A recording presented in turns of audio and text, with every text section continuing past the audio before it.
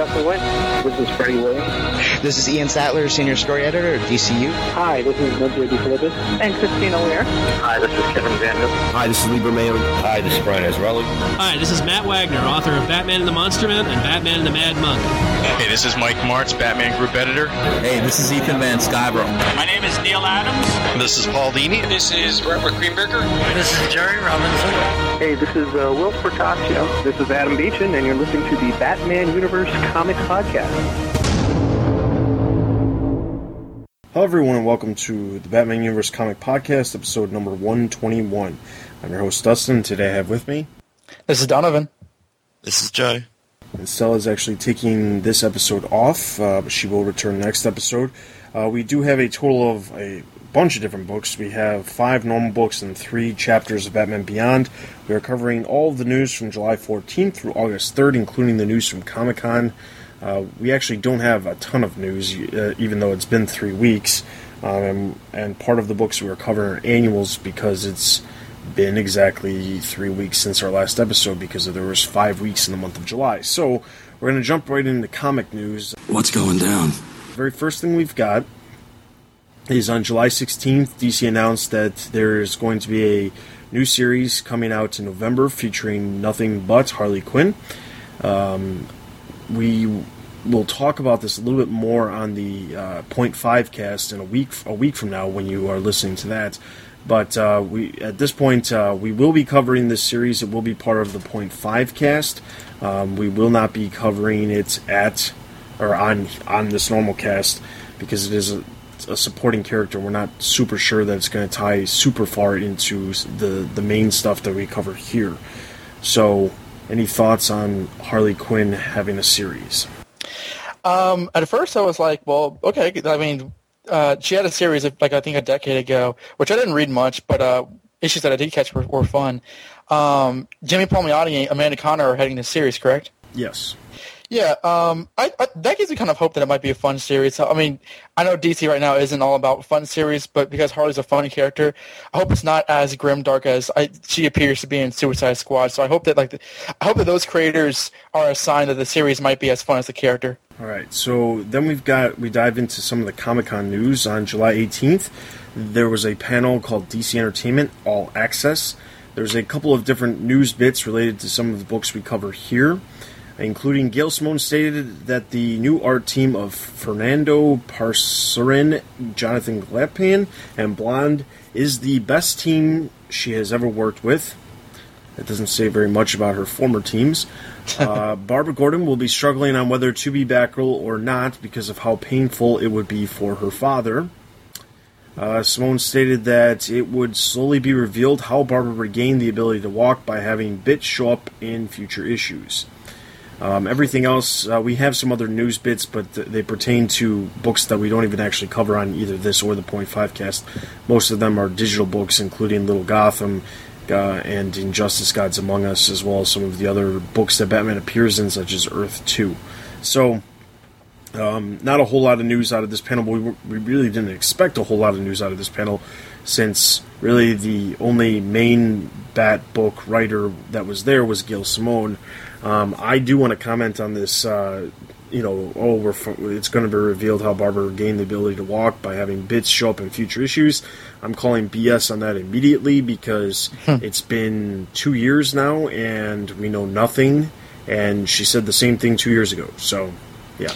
Yeah, exactly. It's been 2 years, and I believe she said that, we would find that out over time.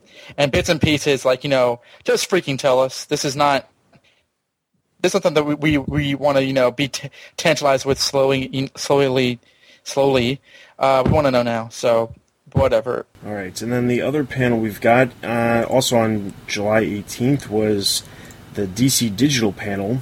Now, related to some of the stuff that we covered here, not a whole lot of stuff. A lot of the stuff that they were talking about we're dealing with Batman Beyond, some of the DC Nation digital series. So basically, I'll just run through some of them, even though they don't pertain to books that we normally cover. Upcoming Legends of the Dark Knight arc will feature Clayface with a story by Shane Davis. November will see the launch of a new series called Scooby-Doo Meets Batman and Robin, written by Shelley Fish. Justice League Beyond will complement the upcoming Batman Beyond stories written by Kyle Higgins. DC Nation will become digital first series with Beware the Batman launching in October and Teen Titans Go in December. The recently introduced Batgirl Beyond will appear in the future stories of Batman Beyond. Batman Beyond will be retitled Batman Beyond Universe. A question about Stephanie Brown's hair being recolored in Batman Little Gotham, and the panel dodged the question. And a new villain called Rewire will appear in Batman Beyond. I also will take this time to say that this is the actual last episode we will be covering Batman Beyond, specifically due to a number of different comments that Kyle Higgins made around Comic-Con, stating that this has nothing to do with the New 52. He's not necessarily continuing on the main story of Batman. He's basically making a sequel to the TV show and leaving the comic world behind. That's not to say that some of the stuff that Adam Beechin has done he will carry into his series, but as we've seen over the past couple of years with what Adam Beechin's been doing, he's kind of been incorporating a lot of different things that have been happening in current continuity into things that happen in the future. Kyle Higgins has said that it is not part of the New 52, and I don't know if he's just saying that so that people will think of it as a brand new series or whatnot, but we will no longer be covering this book on the podcast. I'm not overly surprised by the fact that Kyle Higgins is taking it into the animated universe, because from everything that we've heard of him in interviews and stuff, he's always saying how big a fan he is of the Timverse, as we like to call it. As for the Scooby-Doo meets Batman, I probably won't be picking that up, but I read Sholly Fish's backups in Action Comics when Grant Morrison was reading it. I'm not sure if he's still doing that, but they were really fun, so that series could actually be a lot of fun as well. Yeah, supposedly it's supposed to be similar to, there was a DVD that released a couple years back that featured the Scooby-Doo from the 1970s, and at the time there was all kinds of different celebrities and things like that guest starred on Scooby-Doo, and Batman and Robin was one of them, and there was a DVD called Scooby-Doo Meets Batman, and it basically was a collection of 2 episodes where Batman and Robin work with Scooby-Doo and the other members with Scooby-Doo, and they basically solve mysteries together. That seems to be what this is going to be. The fact that it's going to be a new series, they said series, they didn't say it was a one-shot, means that maybe we'll see appearances from other celebrities or new celebrities or whatnot in the same pages. Well, I mean, I think I'm not exactly sure who is dead and who's not. I know that Sonny Bono's dead from those old episodes. It would be interesting if they had like celebrities of today, special guest Steve Carell or something. It's an interesting idea. It kind of comes off the heels of the 66 title. I'm kind of surprised that they're launching this as a title, though. I mean, as silly and fun of an idea as it is, I'm not sure who would buy it as an ongoing. And I think that Sholly Fish, who's a good writer, I read a lot of his Brave and the Bold comics that was adapted from the cartoon. I'm not sure. I'll have to check out the first issue to see how it plays for the series and whether or not it's worth an entire ongoing. You said that was a digital first, though, yeah? They didn't say it was actually a digital first, but the fact that it was announced during the DC Digital panel leads me to believe that it will be digital first. Yeah, that wouldn't surprise me, because then, I mean, you get the market there, and I think they judge it from the amount of people downloading that on how many print copies they should make. So, yeah, it'll be interesting to see how long it lasts, but it could be fun while it does. All right, so then the other panel that happened at Comic-Con was the actual Batman panel. Now, in past years at not only Comic-Con International, but also C2E2 and New York Comic-Con, the Batman panel is normally consists of the Batman Group editor Mike Martz, as well as a number of the writers that are currently on the number of Bat books. Obviously, this would include Nightwing, Batgirl, Batwing, Batman and Robin, Batman the Dark Knight, Batman, Detective Comics, so forth and so on. The point is that I didn't realize this until the day of, that this panel was literally entitled Batman Year 1 and consisted of no one but Scott Snyder, Greg Capullo, and I don't even remember who the moderator was, but basically it was Scott Snyder and Greg Capullo talking about Batman Year 1 for an hour. They didn't reveal anything. Year 1? Or 0 year? Or 0 year. They were talking about 0 year for an hour. and they didn't reveal anything that had not already been revealed, so they spent the entire hour talking about stuff that either one of the two of them have already mentioned on Twitter, or DC has released in the past, whatnot, and so forth and so on. So I'm just going to say there was absolutely no news that came out of that panel, and it was a giant waste, in my opinion, because everybody who was already reading Zero Year was probably not going to that panel expecting to just see an hour-long advertisement for Zero Year, which, to me, that's what it was. I actually, when Stella and I were over there, we did a lot of groundwork in terms of delivering news content for the website, but we did not go to the Batman panel. And essentially, I mean, there was no big news that I heard of outside of the Batman panel. I mean, most of the big news was other stuff like the video games and the animated stuff. So I mean, there's been news that's been announced since then, but I'm not really all that interested in one way or the other, frankly. So I suppose that the fact that they dedicate the entire thing to Zero Year is kind of a shame for me personally, because I'm just not really into the story right now. And I think the big thing is, outside of the fact that it was just Zero Year, they had other creators. The fact that they chose to have Kyle Higgins there promoting Batman Beyond but not talking at all about Nightwing, in one way or the other, is kind of weird. Because knowing that Nightwing is going to be playing a significant role in Forever Evil in some way, shape, or form in the coming months, and then to not even have the writer of Nightwing talking about the future of Nightwing, leads you to kind of put assumptions together and think that something could be happening.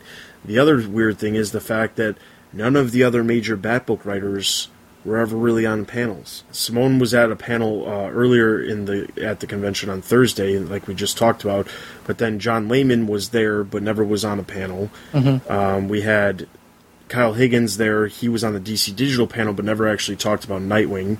The other writers on the books, Greg Hurwitz, wasn't even in town, which I don't expect every Batbook writer to be there, but it just is odd that they're not promoting anything except this one event. It just seems like it's gone from, let's promote the entire line, to let's only focus on what Scott Snyder's doing, and I think that's a shame. I have more to say about that, actually, during the Batman Inc. review, so I'll table this for now. I think it's definitely a shame. I mean, it's like Batman's, I think, the biggest selling book, in all of comics at the moment. So they keep promoting it. I mean, it's kind of their flagship book at the moment. So yeah, they want to this is our book, and promote it. But you would have thought they were yeah, we've got this, but we've also got all this other stuff. Check it out. So it's a shame that they're not taking advantage of that, especially at Comic-Con. But oh well. So that is all of the news that we actually have. There wasn't any actual other news, comic-related, since Comic-Con. Major, I should say. We do have a number of interviews that Don and Stella performed at Comic-Con with a number of different creators, and hopefully by the time you're listening to this, we have some of those up on the website, either that or they will be coming out in the coming weeks. So, as I mentioned, we do have a ton of different books to cover. So we will start our comic book reviews with Batman Beyond Digital Chapter 27, 28, and 29. Mom, Matt, there's something I need to tell you. After the show, dear. No, it can't wait. I'm Batman. Seriously, I am. Terry, please. Batman Beyond Digital Chapter 27, 28, and 29. We're doing these all in sequence for two reasons. One, because there was 3 that released in the last 3 weeks.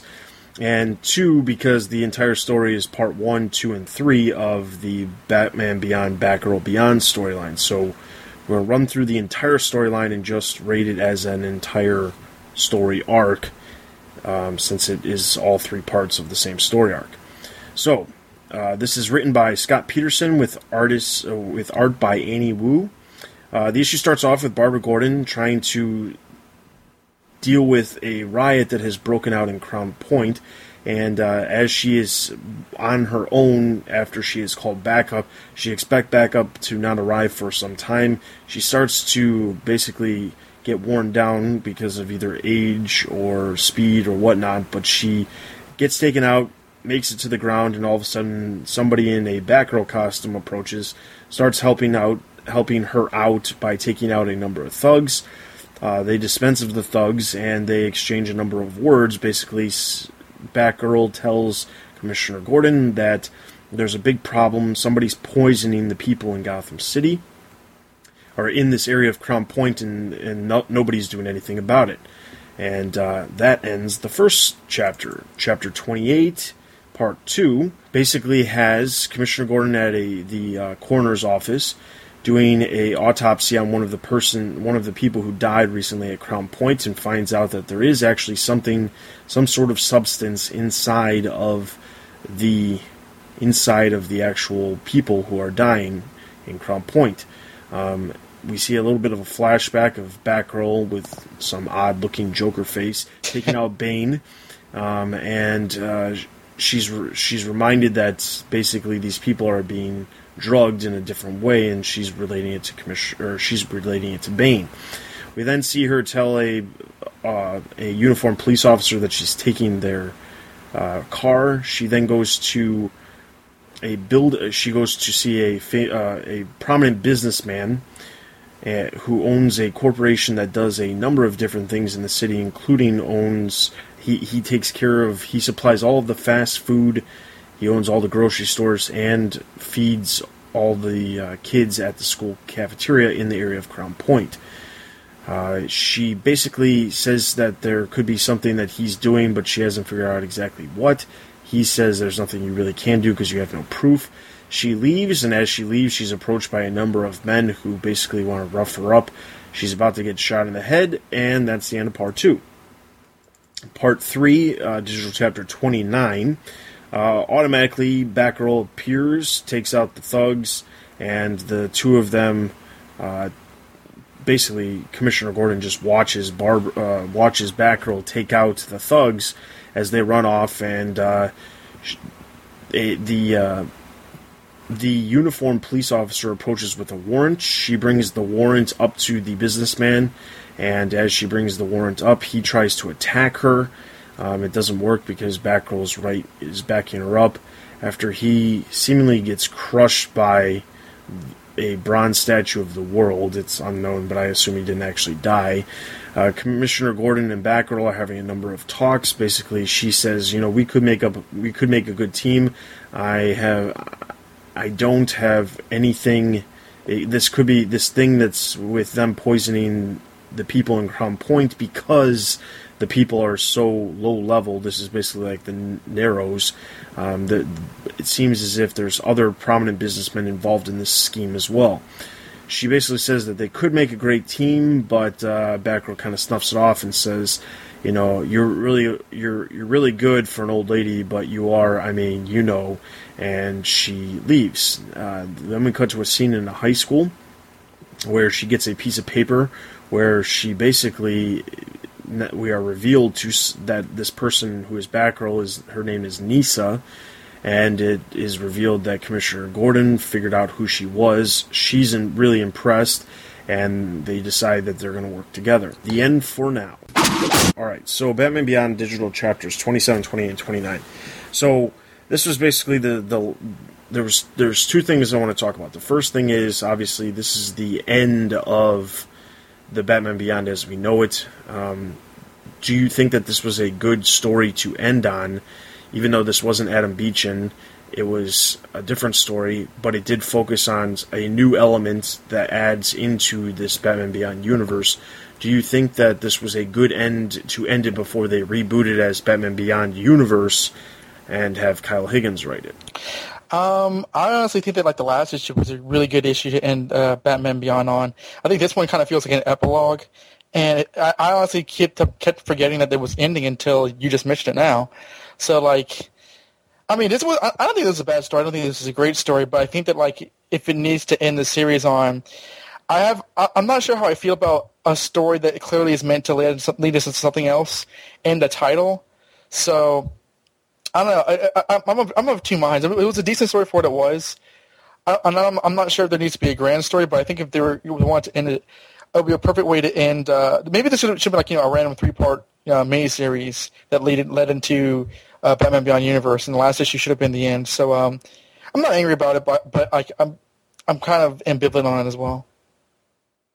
I agree. Just because the last issue on the last podcast kind of had the world building element to sort of lead into the next series, and I guess this does add another character, and I did enjoy the story a lot, but I agree that as far as endings go, it was a pretty perfect one last episode. All right, and then the other thing I want to talk about is, what did you think of this new Batgirl being introduced? Do you think that she's worthy of wearing the costume? The fact that it's very much not an origin story, just she appears, it's revealed at the end of the story her name, and that she's in high school, but she's basically, in my opinion, she has a very similar backstory as far as she is linking herself to the original Batgirl without even knowing it, and then in turn taking on the role of Batgirl.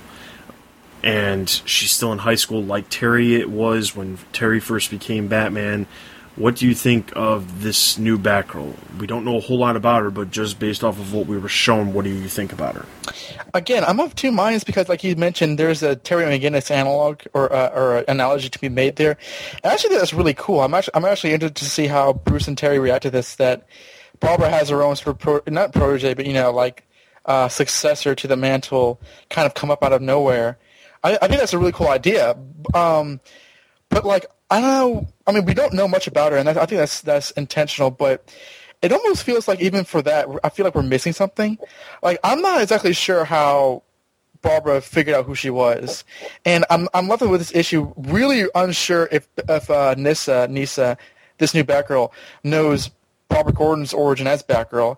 I mean, maybe it's hidden there, maybe it's not. I'm very confused. I don't know, and kind of like as a third point, this character is shown to be a bit lethal because those like a screamer stick she had looked like they were shooting those guards, and like at one point she just snaps the guy's neck, and the art is kind of ambivalent as to how lethal she was, whether she killed him or not, and she seems to be kind of a bit of a blasé towards that, whether she has a penchant for killing or not, or that Barbara Gordon would allow that. I felt that there was a lot of here that was put in here, and not a lot that was very explained, if that makes any sense. I mean, right now I'm fine with the character. I'm interested to see more of her, but I do think there were things that we need to know more about that they kind of left not necessarily mysterious, but kind of just didn't provide enough answers for. I agree. What looked like the potentially lethal force she was taking on people was that could have been cleared up better. I'm not sure if that was the intent. If it was, then I find that strange. But I do like the ambiguity, I'll say that, of the character. And I almost wish that they didn't reveal her at the end, or if they had you never saw her face, you just saw her taking the note out of her locker to show that Barbara Gordon worked out who she was, but you didn't really find out who she is. Because, I mean, she's no one, so there's not really any, big reveal at the end. I like the idea of it being a bit more secretive and then that being worked out. And I think that would have led in better to Carl Higgins's, or into the next series. But we got what we got. There was just a lack of subtlety at the end, I think. Yeah. My thoughts on this was basically, I thought that there wasn't a whole lot that was given to us. They're, getting to find out her name at the end, finding out that she's in high school, that's great. But I felt like, I don't know that Kyle Higgins is going to pick up with this character right off the bat, and because of that, I feel like this was kind of like a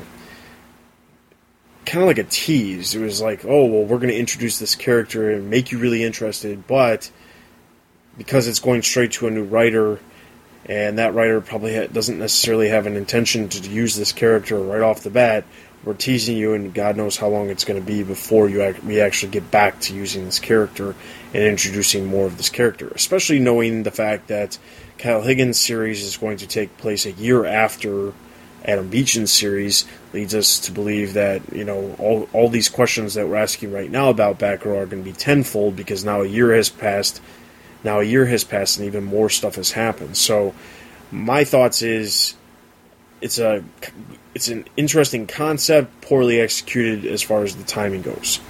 So the Batgirl Beyond stories from Batman Beyond in Digital Chapter 27, 28, and 29. I'm going to give a total of 2.5 out of 5 Batarangs.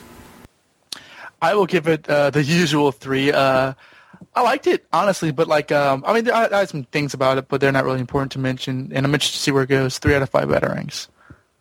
I'll give it 3.5. I thought it was really fun, and the nice thing about these stories is they always go really quickly. That's because of the digital first format, but they're sort of fun, quick stories to read, and this one in particular I really enjoyed. Alright, so Batman Beyond Digital Chapter 27, 20, and 29 gets a total of 3 out of 5 Batarangs. Let's move into our next book, Batman the Dark Knight, number 22. You know what I'd have given for a death scene like this? Too bad I won't get to read the notices. Dark Knight number 22, written by Greg Hurwitz, illustrated by Alex Maleev. When allies become deadly enemies.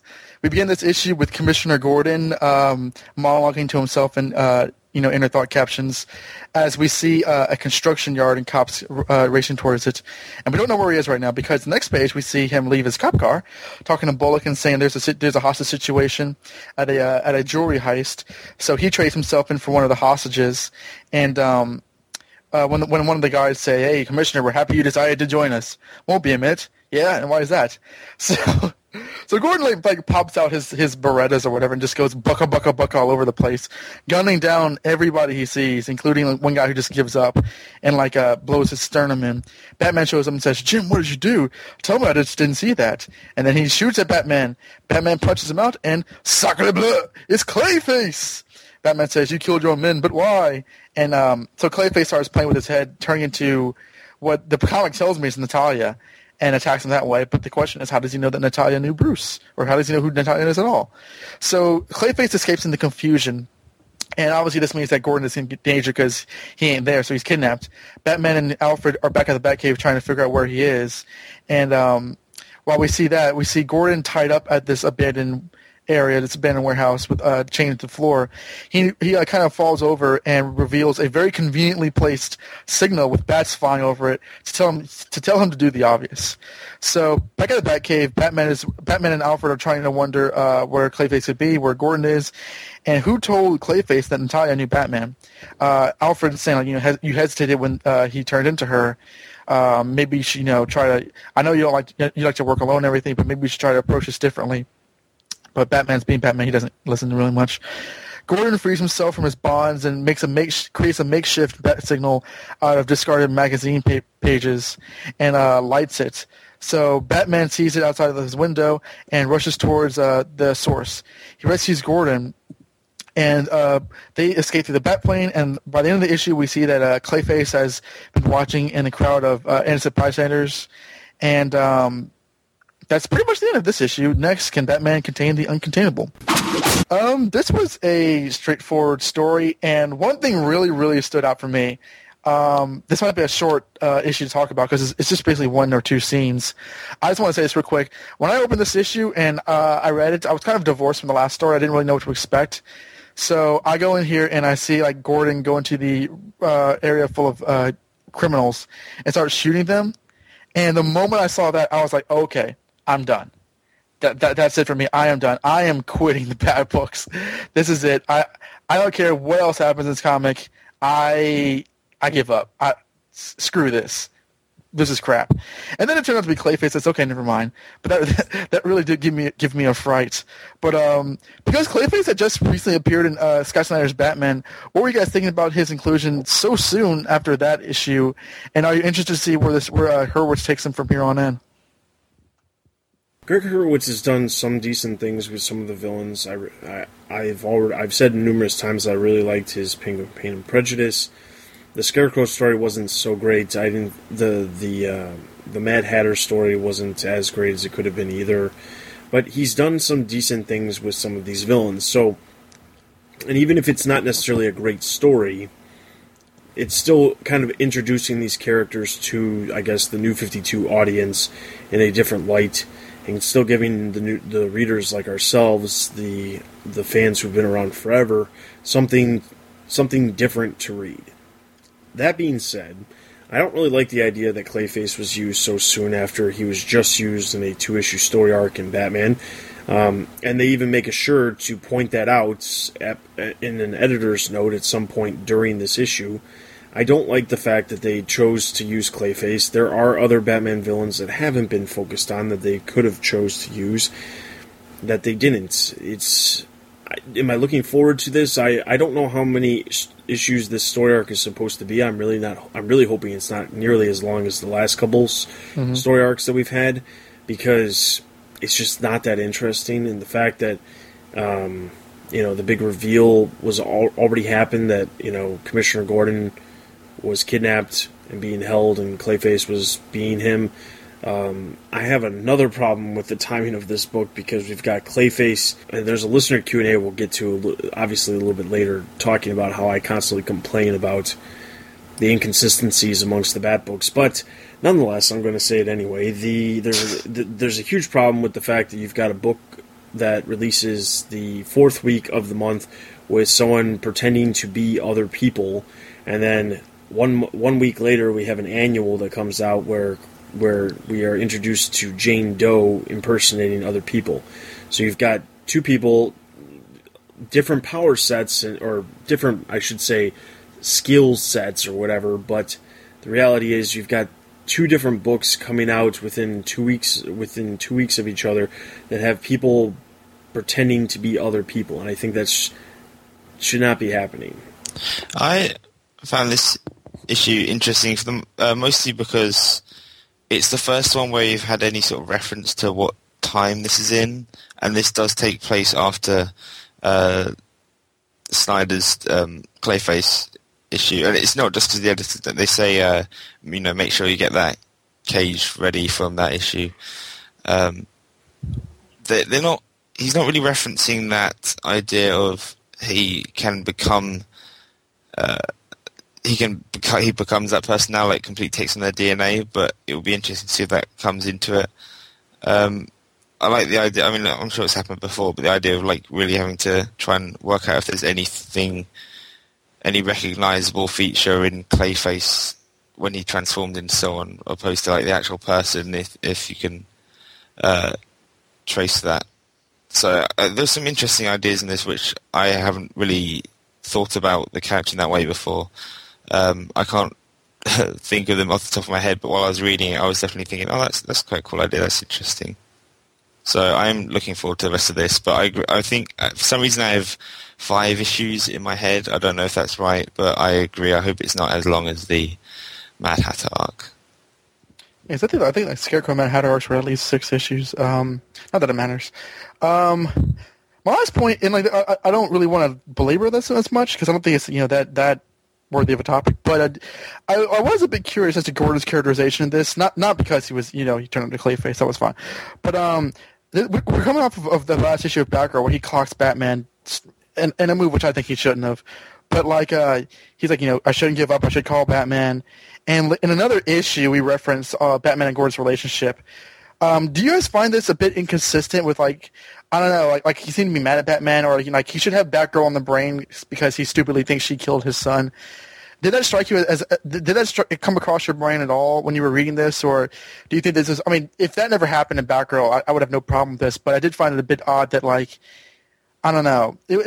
What do you think about Gordon and Batman in this issue as compared to the issues we've read lately? I think that nobody really knows how to characterize him, and I'm saying that across the board. The biggest problems is what we've seen in Batgirl with everything that's happened that Gail Simone's been doing, but I think the problem is that it's inconsistent, and I guess I'm just going to be the bearer of bad news every single episode when I rant about the inconsistencies amongst these books. But the problem is that you would think that at some point, at one of the many meetings that at least they have an editor to link them all to each other, even if they don't all talk to each other like we used to hear they did all the time, you would think that at some point they would sit down and say, here's what we're going to do as a characterization for this character. This is their weaknesses, this is their strengths, this is the things that we're going to reference here. This is the things we're going to reference here.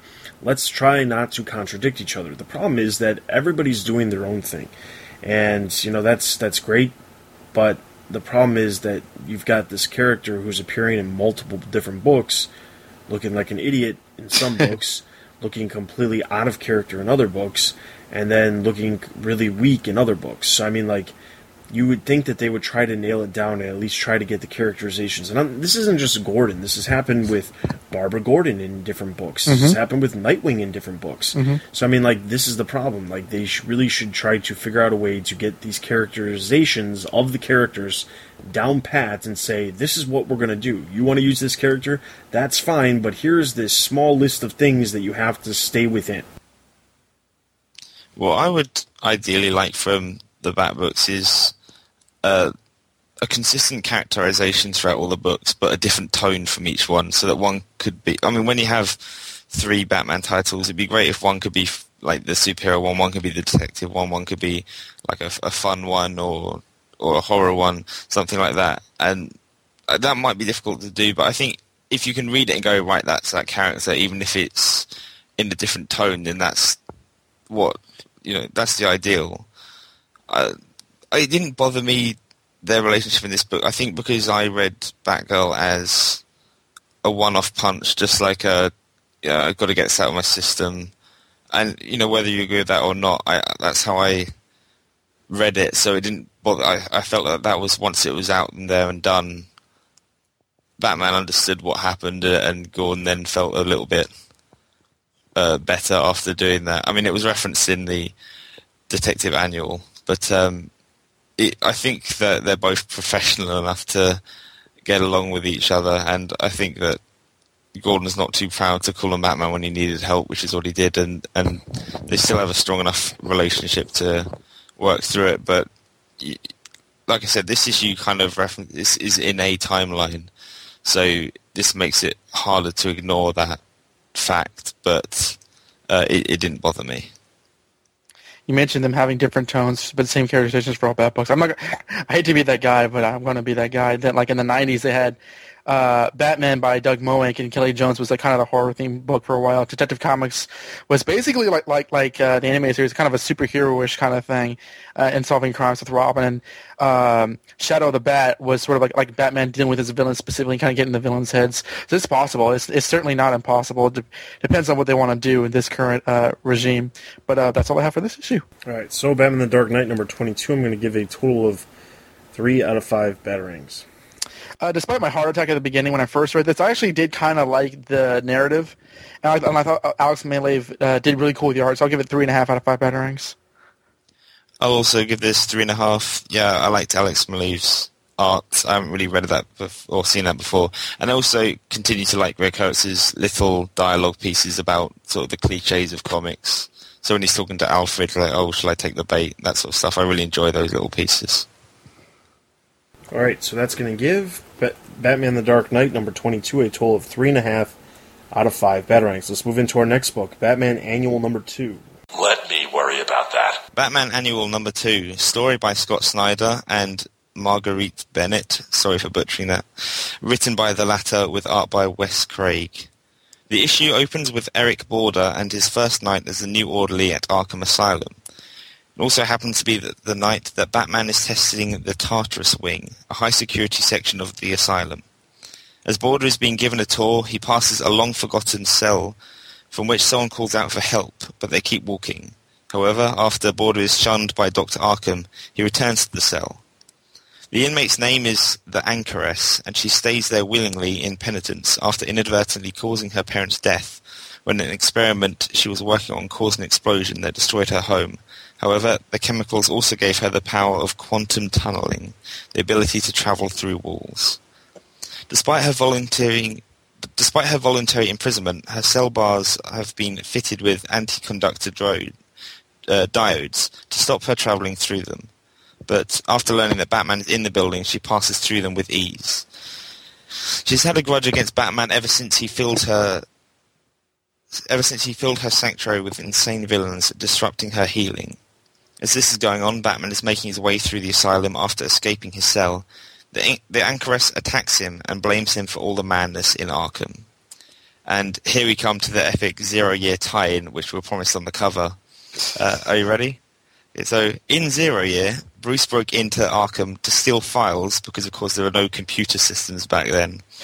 Anchoress saw him and attacked him before the guards caught her and brought her back to her inescapable cell. Back to present day. Yeah, that really was it. Anchoress uses her powers to attack Bruce's mind by literally putting her fist through his head. This makes him feel all sad and whatnot before Border and his partner interrupt the torture. They tell Batman to run, which he does, but Anchoress passes through the floor and chases after him up to the roof. Batman gets ready to defend himself, but Border makes it up to the roof in time to stop any violence, as she's clearly sick. Batman leaves and Border makes sure that Anchoress gets a cell where she will get more attention from the staff so that she can heal. The end. So, classic question when it comes to these is, was this worth an annual? I'll say no. Okay, so we've talked about annuals before, and we've complained about how sometimes annuals, they tie too much into the main series, and it's not really the intent of necessarily what an annual should be. And we've complimented some annuals because it's a standalone story and it works well. Other times it kind of pertains to things very briefly, kind of like this one, and we've praised it, and at the same time there's other times where we've also demolished those. I will say I didn't like this at all. I thought the entire story was dumb.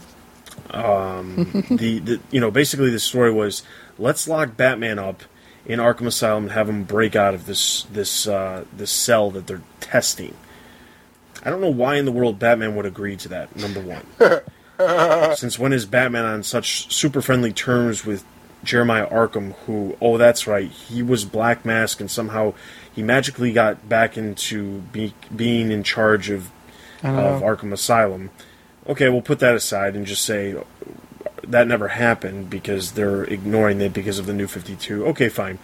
But I still just don't see Batman ever doing it. Like, Batman might do it on his own, but I doubt that someone's going to have a phone number for Batman. Commissioner Gordon's going to be sitting in the office. He's going to Chief O'Hara, we need to call Batman on the Bat phone and try to get a hold of him so he can test this cell in Arkham Asylum because Jeremiah Arkham says that it's impossible for anyone to break out. Science preserve us. Yeah, it's stupid. And then the fact that it introduced this new villain who supposedly they had to blatantly point out that this was the first person ever that was in Arkham Asylum, even though the first person who was ever in Arkham Asylum was Mad Dog, and he was the person that Amadeus Arkham killed. Oh wait, that's right, Amadeus Arkham, that story, that was taking place in All-Star Western. So now we're contradicting some of the stuff that's been happening in All-Star Western with a story that supposedly this chick, the Anchoress, has been sitting in a cell since before your grandfather's grandfather, which means it would have to be well past the 1860s when All-Star Western is taking place, where Amadeus Arkham, the founder of Arkham Asylum, is alive. So, yeah. So many freaking problems, I don't even know. I don't like the Anchoress whatsoever. I think the idea is somebody had this great idea of creating some character, and they wanted to use physics and quantum physics and all this molecular junk to explain it. It's reminding me so much more so of the horrific story that Tony Daniel did two years ago, right before he stopped, where it was the crazy, let's explain every bit of science imaginable, but none of it's actually real science. That's what I felt like I was reading here. And the fact that this character could have actually been plugged in anywhere possible. I mean, it could have been like, hey, I got this idea for a villain. Oh, okay. Let me think. Or this is my, and I say this with a little bit of respect, but also a little bit of disrespect. The fact that the person who wrote this is another one of Scott Snyder's former students, and I just get this odd suspicion that this person was like, hey, I've got this awesome idea for a villain. Oh, really? What's the idea? Well, it's involving all this quantum physics and stuff and blah, blah, blah. Oh, really? Cool. How about you want to write it in Batman? Well, I wasn't really thinking about it, but hey, it's Batman. Why not? The 0 year tie-in joke. That's all I got. I don't have anything else to say. Man, I mean, honestly, I didn't like the story, but I did not nearly hate on it as much as you guys, as much as Dustin clearly does, and as Joe might be. The 0 year tie-in was effing obnoxious. It was about as obnoxious as it comes. I mean, like I can't remember the last time I've seen so much promotion for a story that is delivered so little so far. I mean, it's like, what, on chapter 3 right now? Like, it's not that big of a deal. So, like, why is everybody like, the 0 year? Oh, I don't care. But, I mean, like, this story kind of felt, this felt like a very, very Bronze Agean story to me, which is why I really, like, I didn't blink an eye at Batman and just saying, sure, I'll help you guys test Arkham Asylum's defenses. I mean, I agree. It's a Batman of a certain era kind of decision to do, and it probably doesn't fit this Batman, but, like, I don't know. Especially since this is supposed to be Scott Snyder's Batman, since it's happening in Batman. Year Zero. Co-written by Scott Snyder, or whatever they want to call it. Well, I mean, I don't know. I agree that, like it's a thing that Batman would do of an older era, but I don't know. I honestly didn't have a problem with it. It doesn't scream like it's not an Adam West thing to do. I can see Danny O'Neill's Batman doing it, you know, and even then it's still silly. It's a silly thing for Batman to do. He is wasting his time, but because like I can find it somewhere else, I don't really balk at it much here. The Anchorage, to me, that did kind of scream to me as like, you know, an idea someone had one day that was put in a Batman story that probably didn't necessarily need to be. I mean, this is one of those kind of things where you can find in a Superman story or a Flash story. It's a villain that, you know, works in any other character story. That doesn't necessarily mean that it's bad, but it also kind of means that it's less memorable. And I don't know if I like the idea of a character that, like, you know, like this, an age-dependent character, like, you know, that was there for a while and now looks old and everything. That feels a bit too supernatural to me, and I'm not sure how I feel about that being Arkham Asylum. So, I mean, this issue also kind of felt to me like it was very much dependent on how dark can we make it, and the whole thing with Robin, like, oh, Father, wasn't I good enough? And they pulled that stunt with Jason Todd back in the day, but I don't know, I'm not really keen on seeing Damian's nose run when he's being impaled. It felt maudlin, and like I think this is going for like a very dark tone and a very strong emotion, and it felt melodramatic to me. Again, I really didn't hate the story, but it wasn't great either. Honestly, I didn't hate the story. I didn't realize how many problems there were with it, which Dustin obviously pointed out. As far as annuals go, I thought this was fine for an annual, because annuals are something that you can either pick up if you're interested or leave. What I don't appreciate is being outright lied to and then say, oh, pick this up, tie into 0 year, when it was just mentioned. It had like one page. But it was like, not only was it one page, but there was just nothing in there of relevance. It kind of just mentioned the Red Hood gang, as in he went to Arkham Asylum to pick up some files on the Red Hood gang, and that was it. There was no story progression or anything. It was just like, see, told you. And I was disgusted by the fact that this was, however much it was, with that so big on the title saying 0, yeah, and then they just spat in my face. That's how they do in the New 52. So as far as the story goes, I thought it was fine. It's definitely fine for an annual, like, kind of, I guess it's supposed to be one of those, you know, what good is Batman doing with, you know, just putting people in Arkham? I don't. I'm so tired. I'm sorry. I'm so tired of that story. It's like, you're not going to convince readers that, like, Batman's a bad thing for Gotham City. It's just like, to me, it comes off as whining, like pointless whining. Do you really not want Batman there? Oh, because then the villains will go away. Bullshit. Sorry. It's also one of those stories where it's like, oh, look, there are good people in Gotham who don't put on masks, because there's the border guy who's like, oh, you know, I want to genuinely help this person, which is, you know, an alright story, and it's fine to take place in this, like, not out of continuity, but out of the main focus of the story. So I didn't mind it for that. And then the other thing I had was, do you have any comments on Bennett's writing? I'm not sure if we're going to see her more throughout Snyder's run, or if this was a one-off. But do you have any thoughts on that? Nope. Well, I know that this is a one-off as far as the Bat books go. I don't know of any plans as of right now that she's going to be linked like James Tynion was on the backups during Court of Owls and Death of the Family and things like that. There's nothing right now that's planned. She is doing, I believe, 2 villain stories during Villains Month. Both are unrelated to the Batman universe, but that's where she's going. Outside of that, she's not attached to any specific book as of right now. That's not to say she won't be in the future, but nothing Batman related right now. Do I have any comments? I mean, like, she clearly has some ideas. I think the problem is that they need to be attributed to the correct area of the DC universe if she's going to stick at DC. Some random person who's been around for 200 years who they're going to use quantum physics to explain all of this stuff.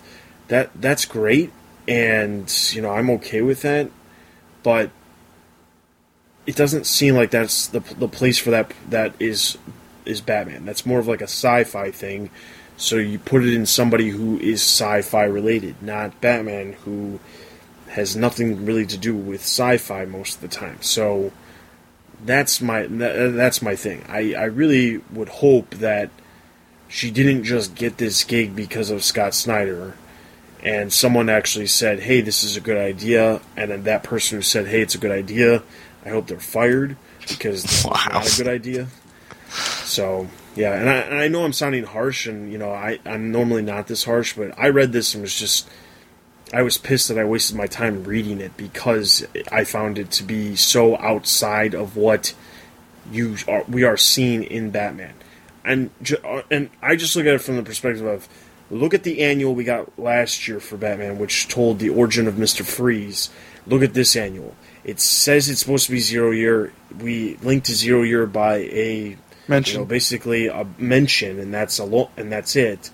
And we're introduced this character who never existed, even though we have a humongous rogues gallery of characters that they could use. But instead, they're going to introduce this new character who has nothing to do with anything, just so that they can tell this story.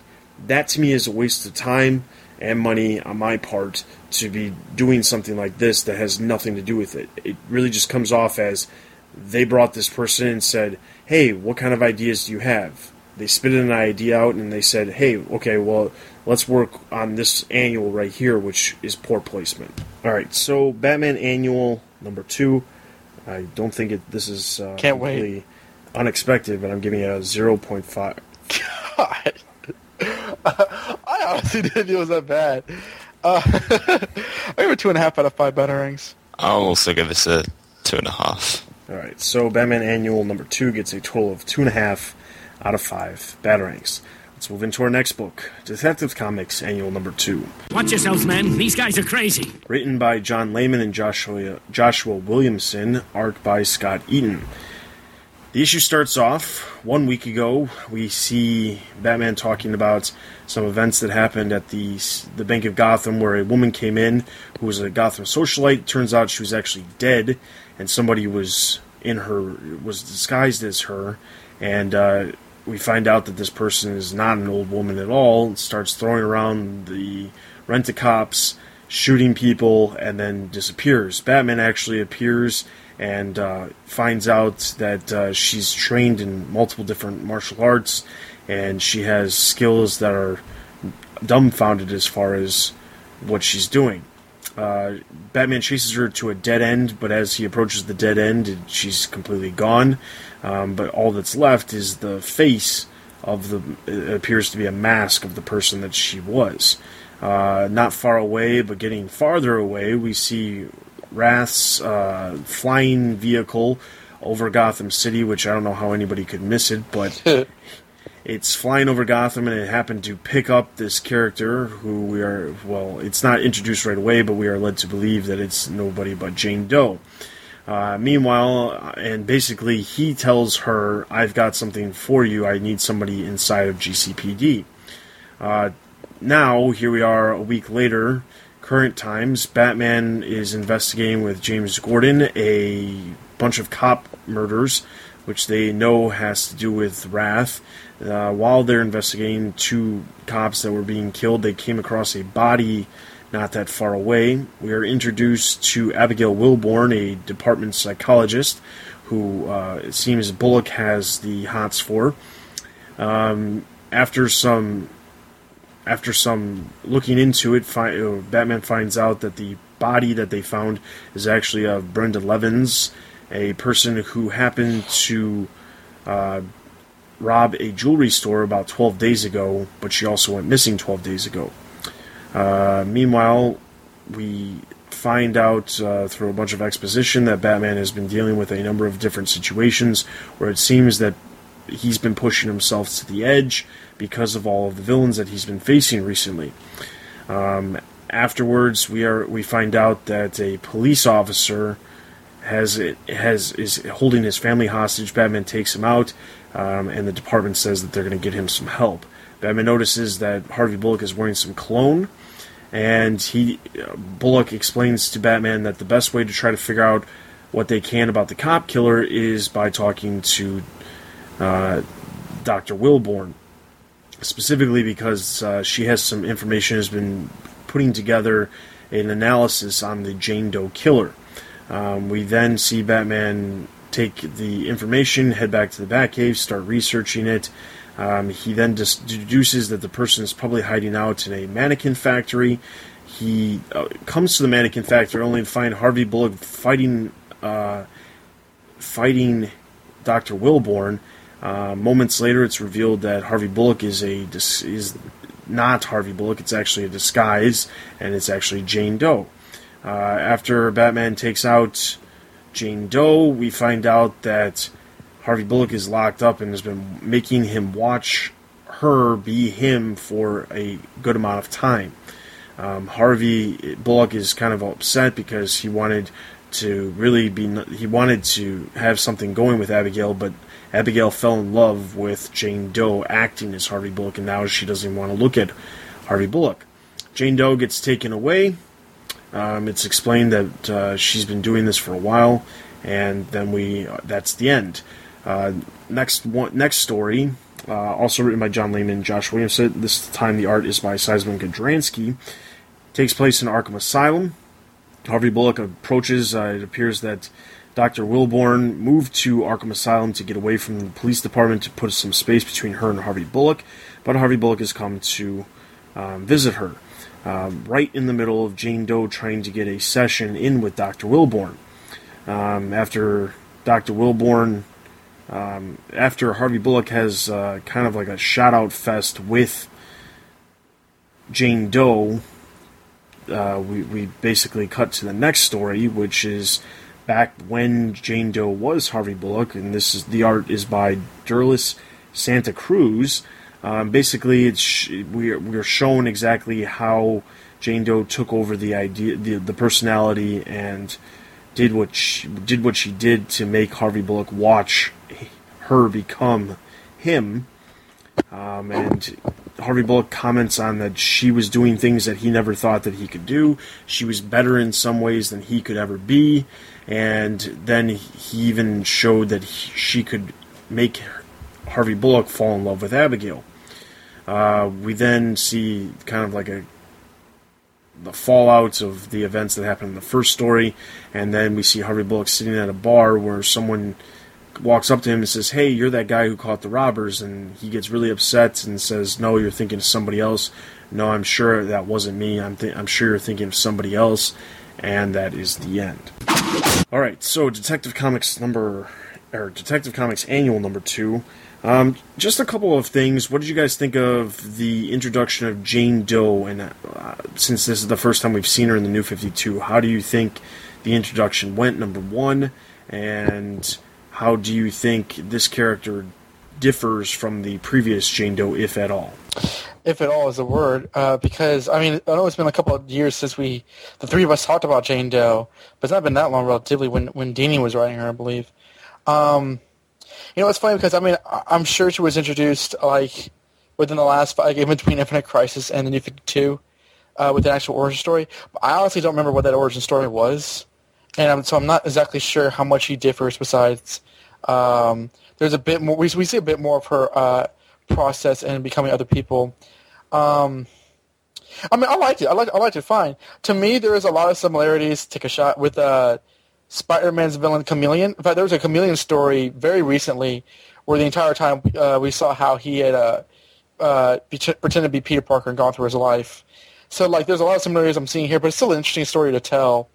I think that this is a really solid way to do it. Jane Doe was such a recent Batman villain that, like, this is totally up. I don't have a problem with any changes that they did do, if there are many. And of all the writers to take her on, John Layman is definitely one that I was happy to see with, because I think he gave her the right amount of comic book villain interest and, like serial killer creepiness to her, which it didn't come off as over the top, but it was still kind of, comic booky and interesting and cool. So, I really don't remember. You guys might have to tell me how she's different from the previous version, but I liked her in this. I also liked her. I actually thought that she was a Dini creation because he created so many villains during his run, especially on the streets of Gotham. And that's why I really liked her hideout of the Mannequin Factory. It's definitely a Dini-esque sort of animated series hideout, relating to the villain. I enjoy that sort of stuff. I liked her because she's not like an A-lister villain, but it was nice that there was someone to fill that role. So it's no need to create someone because there's already a character there, even if they are lesser known. Then it's great to create awareness for that character and use someone who's already there. Expand the universe and expand that character's history. Well, I'll see this. The origin's not that much different, and that's what I was seeing what you guys thought. The origin's not that different from what she had. It's not exactly the same, but it's pretty much she has the same powers. She's doing the exact same thing. They did make it a little bit more than I remember as far as her being able to do two different types of martial arts, her being an excellent person with a gun, but at the same time, I guess if she picked up these skills as she was imitating and mimicking these other people, it makes sense that she would have these other skills. The thing is, I didn't really mind it. To me, it was fine to introduce the character, and I think an annual or a one-issue story would have been perfect for this character, because she's not a very major character. It's introducing her to the New 52, it's introducing her to the characters. The fact that they never actually said this is Jane Doe, they just kept referring to her as the Jane Doe killer. It was interesting because you could see small little differences where the fact of you could tell that this is supposedly the first time we've ever met her. I think that worked out well. I honestly don't have any problems with her herself. I do find it funny that, again, we do see the shoehorn of what's currently happening in Detective Comics happen in this book, like I just said in Batman with the 0 year happening, and Joe pointed out. But this one just randomly has Wrath appear on one page, and then mention Wrath a couple times throughout, and then somehow tie her origin story to Wrath, leading us to believe that, of course, this character is just popping up now and has never been around ever before. So the other thing I wanted to say was this is very, very similar to what we saw a couple months ago with the oversized Detective Unofficial 900th issue. I wanted to get your guys' thoughts, because this was set up very similar, where it was like one story from different points of view, or it was one story overall broken into three separate stories within different time areas of the same story, or within from a different perspective. So I wanted to get your guys' thoughts on whether you think that still works with this story like it did a couple months ago with the oversized Detective Comics issue, or do you think that this is something that maybe is something that's being a little bit overused?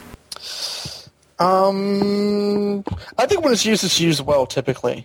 I don't think there's been any story where, there's been an excess of backup stories. I think, the 900 issue that they did was a little bit overindulgent, but ultimately that didn't really mark down the issue too much. I think that like the fact that like this is all connected to, or it's the same story, worked really well in his favor. So I'm not advocating that they do this all the time, but if they're going to do it like this, then I won't have a problem with it. Yeah, I think I agree. I mean, save it for these bumper-sized issues, because otherwise you're going to have so little story to work within a 22-page or 20-page comic. I definitely like the main story and the look at Jane Doe and her kind of psychosis. That was a good little short story. Harvey Bullock one I found less interesting, but it was still interesting to see his perspective on it. So Detective Comics Annual number 2, I'm going to give a total of 3 out of 5 batarangs. I'll give this 3.5 out of 5 batarangs. I thought it was a perfectly enjoyable comic. The one complaint that I did have was typically, we've always seen Jane Doe kill and then skin her victim and then just wear their face. So I know Bullock's probably too much of a main character to do that. I wonder if there was any temptation to try and write that in, and if editorial said no, or if it was always the plan to just have a copy. But that was a slight irritation. Not that I want Harvey Bullock dead, just that kind of departure from the character. But I also enjoyed this a lot, so 3.5 out of 5 batarangs. Alright, so that's going to give Detective Comics Annual number 2 a total of 3.5 out of 5 batarangs. Let's move into our next book, Batman and Robin number 22, or Batman and Catwoman. I am Catwoman. No. Batman and Catwoman number 22, Despair, written by Peter J. Tomasi, illustrated by Patrick Gleason. This issue begins with Catwoman. For me, it's the first time seeing her in a while. If not, I've dropped her title. She's stealing stuff. When she gets a call on her Cowell's comlink about somebody basically telling her to do a job, because she works with the JLA now, so she has missions. We cut to Wayne Manor at 11 a.m. in the morning, where Bruce Wayne is grumpily making himself coffee, and we see Carrie Kelly, his new, not ward or partner or anything, basically his new dog caretaker, who Bruce doesn't know of, but he says, but Alfred tells him that she's been working there for the past 3 weeks. So she playfully says, yeah, I'm taking care of the dog, and you promised me that I would talk to Damien. I have copies of Damien in my the practicing of the acting practicing that they did together on a hard drive. But she said, I'll give you these if you let me talk to Damien. So she's playing with him, and she's being as I'm looking at these images, she's being very silly with it. So Batman is actually going on Audacity, editing together past Comlink adventures, and we actually see a dialogue from issue 1 of him and Damien. And he looks very, very. The art says it all. How he feels hearing Damien's voice again, and what he's doing is rather ghoulish, but never mind. So he sees on the back computer that Catwoman is trying to reach him with her own CAC signal, and she basically says, "I've been given instructions to rescue this person from the Chinese embassy, and I need your help to do it." It turns out to be a little girl who's basically caught in a political scuttlebutt between a Chinese ambassador and supervillains. And because she's a little girl, wanting her parents, Batman sympathizes, so he helps Catwoman kick their butts.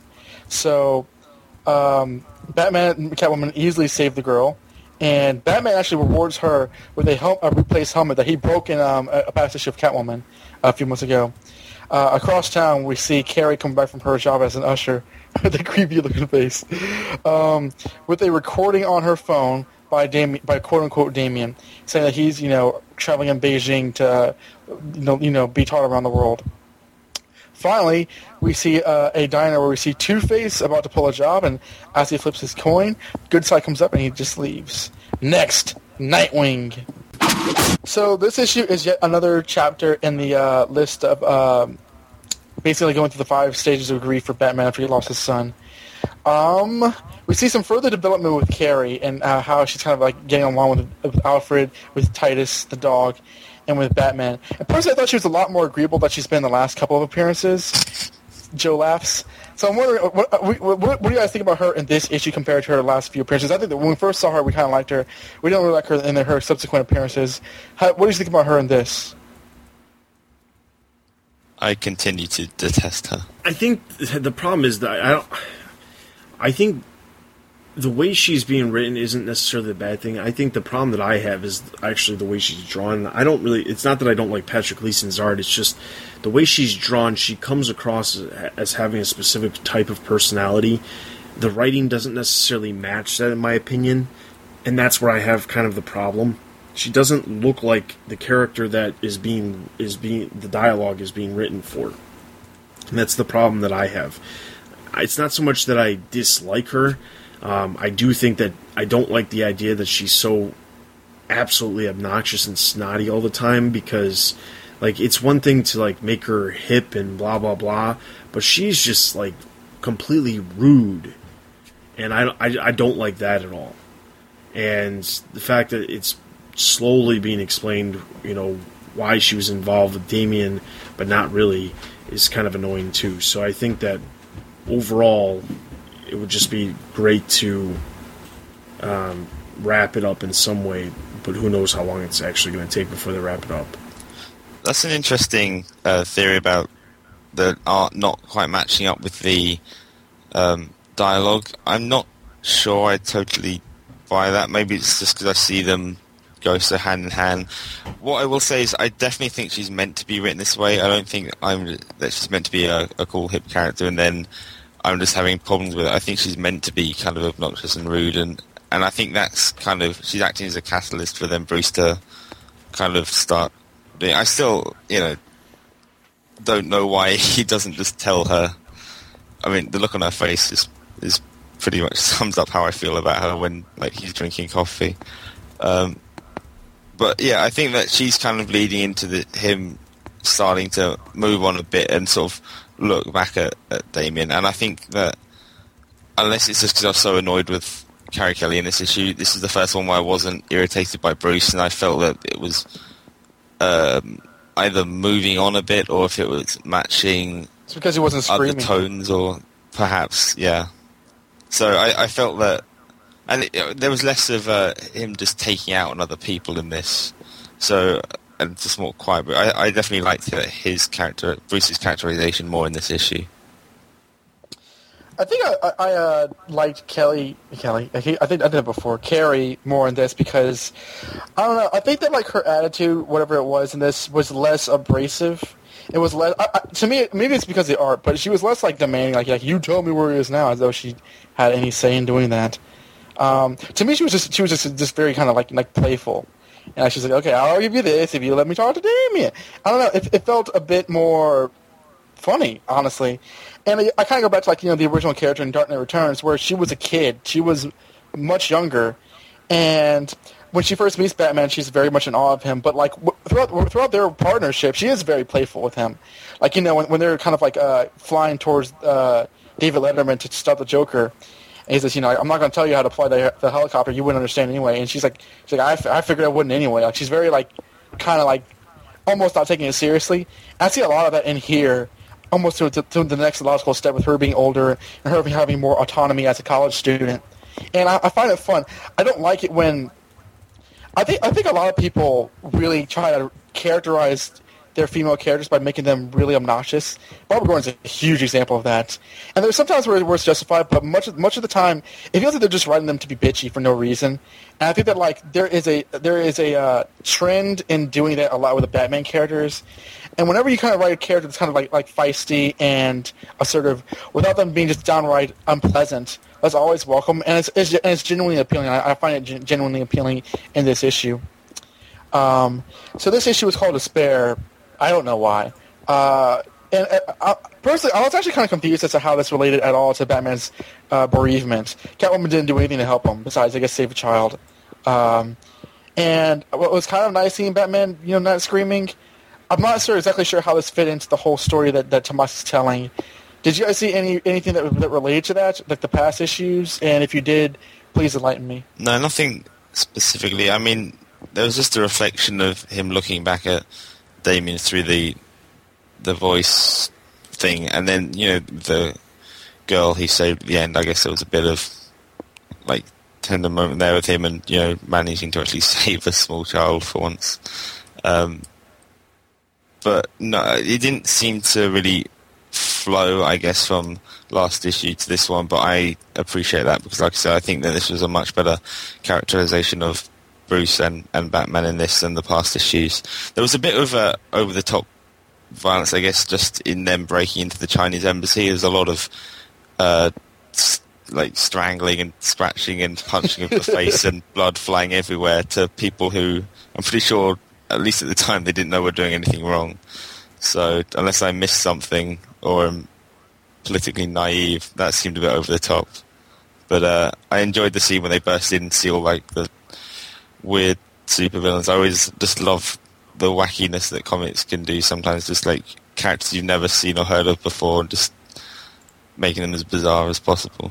I really like the line, "Stay back, continue to point that gun at us, and I guarantee you will never walk again." I thought that was awesome. I really did. Yeah, I mean, I honestly don't see... I mean, Batman is not as tight-ass in this. And, that's nice to see, but I'm not sure why. Last issue, he was, screaming his head off. You heard Stella say it. And, he's still sad over Damian. That's obvious. That's natural. I have no problem with that. But, I don't know. Is Catwoman the one to, make him feel better? We had 3 straight issues of him yelling at Tim, yelling at Jason, yelling at Barbara. And there was no tonal shift or emotional shift, which really irked me because that's not the point of this story. But this one, he's just kind of da-da-da-da, and I don't know. I mean, it's nice to see, but I do want it to make sense. So that, I mean, that just objectively takes the issue down a bit because it's not really doing what it's supposed to be doing in a gradual, logical way. But I have to say, I did like it, but I don't think I'm supposed to like it. And that's pretty much all I got to say on this. You would have thought that this was the acceptance one. Not that there was anything relating to that, but just that Robin wasn't trying. He wasn't trying to bring back Robin from the dead. So you would assume that by now he's realised that he's in fact dead and he can't do anything about it. Yeah, I guess he's starting to accept it. Although that's not. I'm not seeing how that's implicitly stated, but not what else. It's not a huge thing. All right, so Batman and Robin, number 22, I'm going to give a total of 3 out of 5 Batarangs. I will give this a 4 because what negatives there are, I actually did enjoy what this issue was doing. I thought the art was pretty good. I liked Carey in it. And, I like seeing Batman smile. As much as he never ever does that, I like when he does. I will also give this a 3, and it was great to see Patrick Gleason back on art. As weird as he draws Carey Kelly, the rest of the characters there. It's nice to see his art again. All right, so Batman and Robin number 22 gets a total of 3 out of 5 Batarangs. Let's move into our last book, Batman Incorporated, number 13. Who are you? Why are you doing this? You're the great detective. Figure it out. Batman Incorporated, number 13, for the final time, written by Grant Morrison with art by Chris Burnham. The issue opens at Wayne Manor with Commissioner Gordon arresting Bruce for accusations of endangering Gotham. Through Gordon's internal narrative, we learn that he wanted to be the one to bring Bruce in, as he knows he's a good person, and begins to ask how the whole situation arose. Bruce starts with Talia and his son. We cut to the Batcave where Talia descends the stairs and throws Batman a sword, ready to duel. Talia taunts Batman to kiss her, and as he does so, we see flashes of Batman Inc. securing the trigger to the world bomb. Batman and Talia begin to duel, and she makes it clear that the only way to save the city is for Batman to kill her. Batman and Talia strike blades so hard that they shatter and the shrapnel cuts them both, but Batman begins to hallucinate and fall to his knees as it is revealed the blades were coated in poison. As Batman lays dying with Talia taunting him, Jason bursts into the scene with the trigger yelling "Don't kill him," and swaps it with Talia for the antidote for Bruce. She makes the switch and triggers the bomb to reveal that it has already been disarmed. Meanwhile, Bruce has taken the antidote and risen to tell Talia that she may think she owns the world, but she will never own Gotham City. Talia continues to taunt him before she looks up to see Kathy Kane, who shoots her in the head. She tells Bruce not to come looking for her before she disappears. We cut back to the interrogation room with the GCPD, where Gordon receives a note saying that the mystery woman at the government has shut down the whole investigation. Bruce tells Gordon that Batman may finally be dead, but Gordon tells him that he's heard that one before, and that Gotham may need him now more than ever. As Bruce leaves the police station, he is greeted by Alfred, who takes him back to Wayne Manor to show him something. In the Wayne family graveyard plot, both Talia and Damian's graves have been emptied. Gordon's narrative continues as he voices his suspicions on Batman and Bruce Wayne, but more so about Batman's constant battle and how he always comes back bigger and better. We then have a short epilogue in which Ra's al Ghul is harvesting Lord Deathman's Lazarus blood to give Talia new life, and Ra's vows to rebuild his empire in darkness and take revenge on Batman as he reveals a room full of Damian clones, just waiting to be born, followed by an Ouroboros ring. So I guess the first question is, was it a satisfying end to the series, but more so just Grant Morrison's entire run on Batman? I mean, we called this last episode, I believe it was, when we reviewed 12, when we were talking about what do we think the ending of it was going to be. We basically said Talia has to die. Talia did die, and at the time it was also determined that it was probably going to be Kathy Kane that saves Batman in the end because of Grant Morrison's love for Kathy Kane. So I think if you listen to the previous episode, I think you'll see that, I think we were pretty spot on with what actually happened, with those few minor things here and there. Do I think it's a proper ending? Not really. I don't think it was a bad story, and I don't really mind the fact that Kathy Kane shows up at the last second, because the only problem that I have with Kathy Kane is the fact that they really didn't reveal at any other point that she was really back. They hinted at it in the last couple issues, but they never really said, here she is, she's back. Instead, she just, bam, appears and at the same time shoots a gun and kills Talia. And it's like, I don't know. I mean, like, at the same point, we also said that Ra's al Ghul was probably going to take back the League of Assassins, which he clearly does at the end of here. So, I mean, like, it does put everything kind of back in place. It gets rid of Batman Incorporated. It kind of separates Bruce Wayne from Batman. So it kind of puts everything back at square one before all this Batman Incorporated stuff happened with Grant Morrison. But at the same time, I don't really feel super fulfilled by this issue, and that's the only problem that I have with it. I don't think it was bad, I just don't feel super fulfilled, and that might be because we saw the ending coming. I don't know. This is actually a very interesting issue to talk about, because I think that there are so many things to play into it. To address the question, as an ending to Morrison's run, it's interesting because he's had so many different aspects of his run. You have the original Batman run, which led into the Black Glove. Batman's Son, Black Glove, and R.I.P. You have Batman and Robin with Dick Grayson and Damian Wayne. You have the original Batman Inc. story with that glowing yellow oval costume. And then you have Batman Inc. Volume 2, which is basically like the final battle between Batman Inc. the Leviathan. And it feels more like a story between that, and only the last couple of pages feel like a story, an ending to Morrison's run. So this, to me, felt more of an ending to the Leviathan story rather than Morrison's run as a whole, although there's certainly aspects of that. I thought this was actually I thought this was kind of a lame ending ultimately to the story, but, and this might lead into discussion here, and this is also subjective, I don't honestly blame Morrison for that, based off of what he has said in interviews and based off the general vibe of the Bat books and how DC runs things right now. And this is something I kind of hope that we can get into a little bit later on, but I honestly feel a lot of apathy and contempt in the writing of this issue.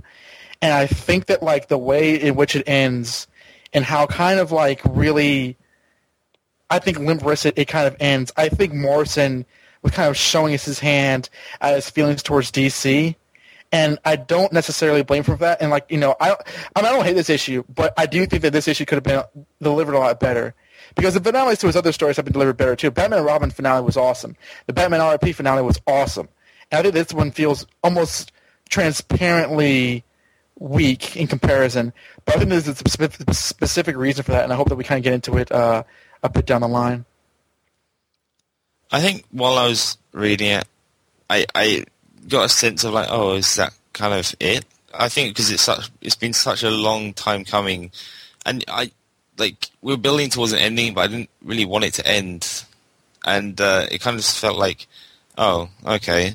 But then I think just the ending on the Ouroboros ring, and with the references throughout, it all comes around, it's circular, and then ending on the Ouroboros ring with Damian's clone, knowing it's basically there is no end because it's just going to go again and keep going, and that's how I read, as in the next issue like pick up Batman and Son again and start reading from there, and it's just going to happen again. And it's kind of means it is all contained, and it kind of is Morrison's own thing. And I really kind of that turned me around, and I really enjoyed it looking at it that way. The other thing I kind of want to talk about is like, do you think that this series? I mean, Dustin just touched upon it, but do you think that it was affected by the New 52? Did it operate outside of it, or do you wish that there was more cohesion between this title and the others? Well, I'll say this. I thought that there was no cohesion at all. I mean, like, basically, the Grant Morrison killing Damian in the pages of Batman Incorporated was really the one and only thing that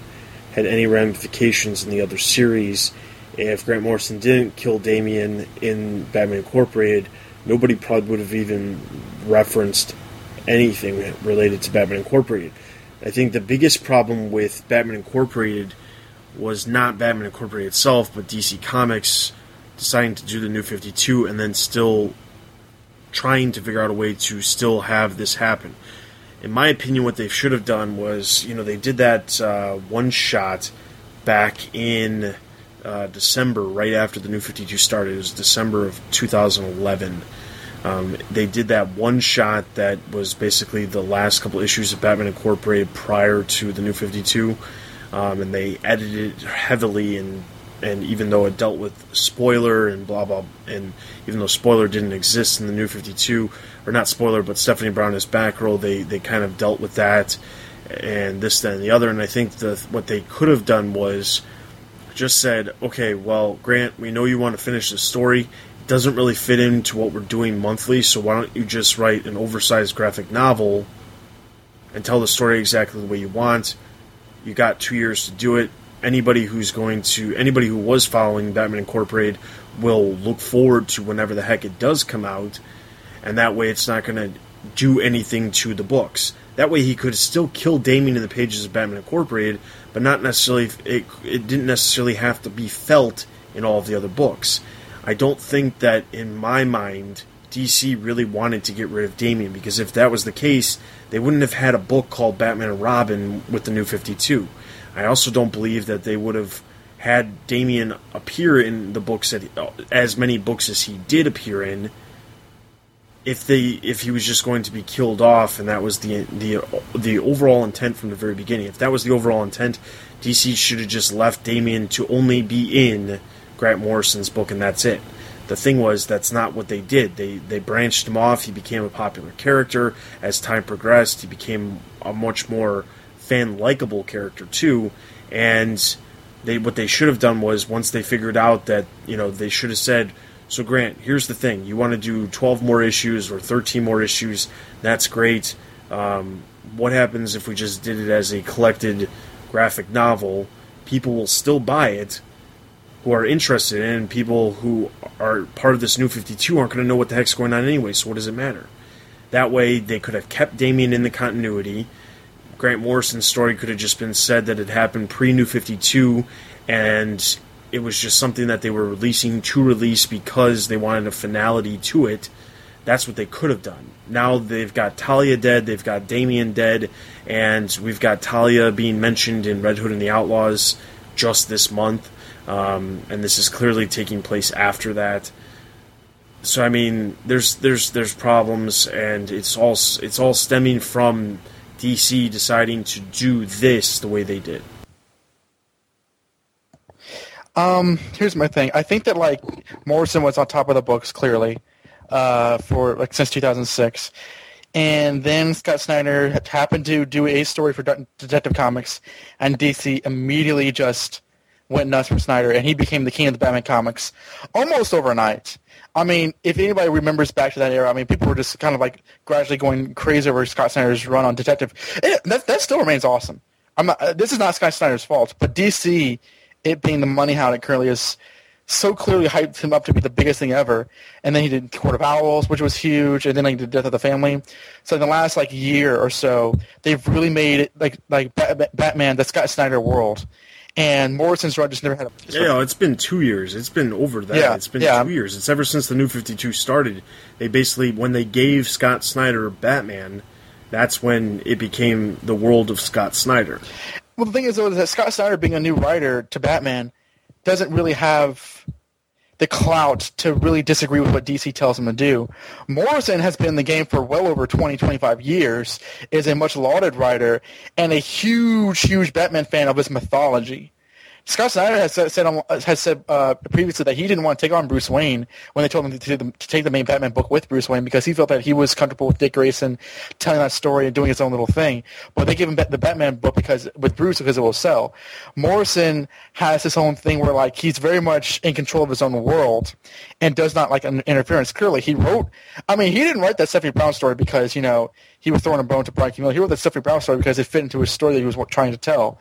And, you have Kathy Kane in this. You have just all these random references. You have the Talia issue of Talia's origin. And to me, it just screams, it can't be more clear as day that Morrison's storytelling just did not coincide with DC. I heard way back when Damian died that people thought that he killed off Damian spitefully to spite DC. And I didn't really believe that at the time. I think now I'm more inclined to believe that with the way that like this issue is because let me elaborate. Talia dying is like completely glossed over. We predicted it, but it was not. She dies and then and the next page she's gone and there's no comment over it besides Ra's al Ghul twisting his mustache and says, "I'll get you next time, detective," and that honestly should even though she's a villain, that really should get to Batman in a way. But we're not going to talk about it in the next issue because we have to talk about the 0 year. And it's frustrating because I think that Morrison really has a care on Batman's mythology and evolving the character, and DC has their own way to do the character, I think. I think that DC, part of it is because they want to really advertise Batman to an audience that's familiar with the Nolan movies, and probably because they want to establish Batman as the best thing they have right now, which also has to go into that former point. And I think that Morrison's run was just so rebellious, for lack of a better word, in what they wanted to do that he left this issue basically giving up and not caring anymore. Like the whole thing with Batman's going to continue. That's him leaving the character. But this feels extremely patched. Kathy Kane shows up out of nowhere with the golden gun from a James Bond film and disappears. And she says, "I don't exist." Now that's metatextual, in terms of, speaking on her Silver Age history. But that's a stupid thing to happen. Whether you like Kathy Kane in the story or not, you can't deny that that was a very, very Deus Ex Machina of an ending. Even if we saw it coming, that was a very, very pat, neatly tied up ending, which did not give the story the weight that it deserved. And I think that that just really leaves this story at the end of the day it puts the genie back in the bottle. Batmanic is gone, Damian is gone, Talia's whole scheme is gone, and ultimately nothing that Morrison implemented is a factor anymore. Dick is Nightwing again, and it's a shame because this wasn't a perfect run, but I really enjoyed the story that Morrison was telling because it felt so earnest and it felt so focused. And to me, having to Ra's al Ghul say I'm a clone of Damian is Morrison saying, "Okay, here's your way to bring Damian back. Now leave me alone." And him just leaving this story. Do you guys agree with that? Do you think that Morrison left the title with any sort of bitter feelings, or do you think that I'm sort of pulling that out of nowhere? I don't agree with you. At the very least, I don't want to believe that because I enjoyed this so much, and to have that tainted by him going just throwing it out there, I don't believe that, and I think there's too much in here. He's been writing this for too long. I definitely don't disagree that he's your Damian clone. Because, like I said, it ends with the Ouroboros ring, and whether you agree with me or not, that to me says this is my story. It's gonna, it goes over and over again. I don't think that was okay, guys, come on, go to Tibet or wherever Ra's al Ghul is, pluck another Damian out of the pod, and then there you go. I don't think DC would do that. Yeah, well, I would say I wouldn't think DC would do that either, but they have done it because they did it with Jason Todd. Superboy Prime punches a wall and somehow Jason emerges from the grave 15 years later. Here's the thing. I don't think that... I don't completely disagree with either one of you. I think the thing is, I think it did feel to me as if this was, like I said, it wasn't very fulfilling. That it didn't fulfill me to the point where it was oh my god, I've been reading Grant Morrison since way back when he was on Batman, And here I am reading him in Batman Incorporated 5 years later. 7 years later. 7 years later. And this does not feel like a finality to what he's been doing. Like Don said, it is kind of like resetting everything. By the end of his story, basically we've reverted back to square one. The only difference is that now Talia is dead, and that wasn't the case when he first started. But we don't have Damian. The entire battle for the cowl, the entire Bruce Wayne dying by Darkseid, which wasn't in the Bat books, but was in Final Crisis, which was still written by Grant Morrison, Batman traveling through time, all that is basically poof, gone. Whatever way you want to look at it, because even if you look at it from the way of the end of this story, it's not gone. It's still gone because the New 52 is now here, and they're not referencing anything that has happened outside of Damian. At the same point, I don't know that Grant Morrison spitefully did at the very end, oh, well, here's your way of having another Damian, because I think that's just a little bit too weird for it to happen. Now, that's not to say that Ra's doesn't create other soldiers that he can use that are basically his DNA, not his, but his daughter's DNA, which is partially his, along with Bruce Wayne's DNA, to create like these soldiers or something, or to create the perfect offspring that he always wanted. But I don't necessarily look at it as that's the way for Damian to come back. I know it's a way, yes, but I mean there's a gazillion ways. I mean there's still the Lazarus Pit, there's still a bunch of other ways that they haven't really explored, but the point is, there is a way. I don't think that he just did that as, okay, well, here is your way to do it. By having this last page, Ra's looking at all of these clone babies. But, like I said, it's not a bad issue. Just as a complete overall ending, to me, it didn't come across as like, this is the ending to the Grant Morrison Batman epic. Well, I mean, like there are ways in which this is. I don't think this is bad either, but I think there are ways in which it's anticlimactic and thoroughly unsatisfying. I mean, the whole Jason Todd showing up like, wait, here's the thing we want. Ha ha ha! Batman Inc. Solved it 5 minutes ago. Like, Grant Morrison has to know how lame that was. I mean, there's no way he can't. And like, to kind of end it on a very Talia to me also kind of felt very, very hammy. I mean, there are times where I really liked it, but like there was times where she says, "Okay, I poisoned this sword, and you will die, detective." And I don't know. It felt. It almost. I'm trying to. How can I say this? Like, there are ways in which you kind of end a story, and I feel that like Talia was really kind of a lot of Morrison's writing to me felt almost like a parody. Where he kind of implements these wacky, almost cartoonish things, and he kind of put them in a way which they didn't work, which they usually kind of do. What do you think about that, Joe? Because I know you're a real fan with how Morrison's storytelling is. Do you feel that this was like a send-up of that, or do you feel like this was like sort of in the same ballpark as that usually is? I think it's definitely in the same ballpark. I mean, I may be biased, like unintentionally so, but it's long been evidence that I'm a fan of Morrison's writing, and I want to like it as well, so I don't go into it going, oh, this is going to suck, and that might like swing it an extra like 0.5 in that direction or something. I might give it a boost just because it's Grant Morrison or something. I'm not sure. I enjoy this issue a lot. I think it summed it up with the the kiss was a bit strange, but like throughout that, when you see Spiral and Batman Inc.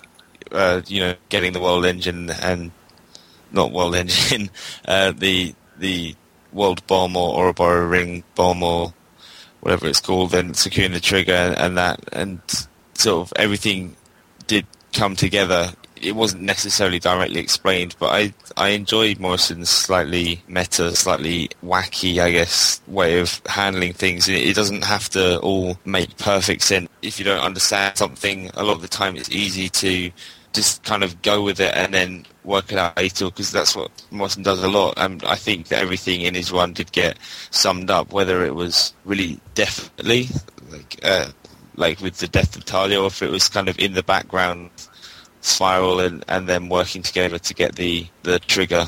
But yeah, like I could say, I mean, some of it I could see why people would read it as anticlimactic, and some things people might see as as convenient with Jason Todd just coming in and going ha ha ha. But I enjoyed that. I mean, it's fun, and as serious as this story kind of is, like if you look at the content of it, it is still fun, and it's got that kind of wacky element to it, which I really enjoy. And like I don't know how else this could have ended other than it's not ended, it's going to keep on going, because it could have gone this way. It could have been like Batman breaking down in the rain, yelling at the sky or something, but I don't really know how else this could have gone, and I enjoyed the way it did.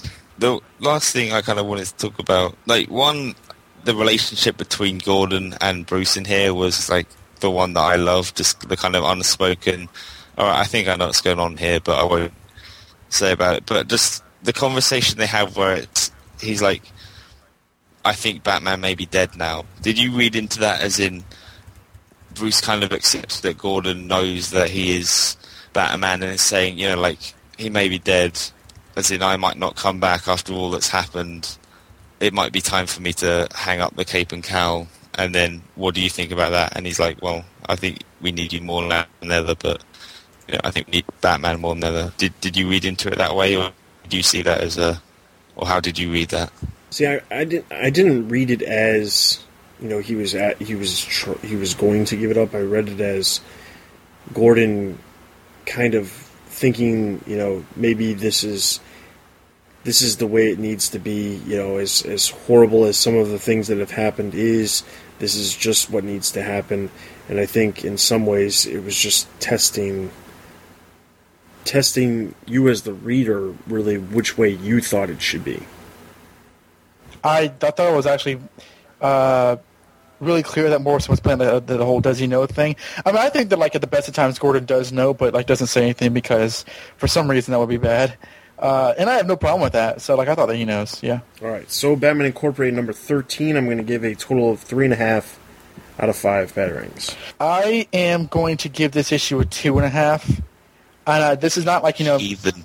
I'm not as mad as that Great might suggest. And overall, I love Grant Morrison's runs. Might be one of my favorite Batman runs ever. This issue in and of itself, I thought was disappointing.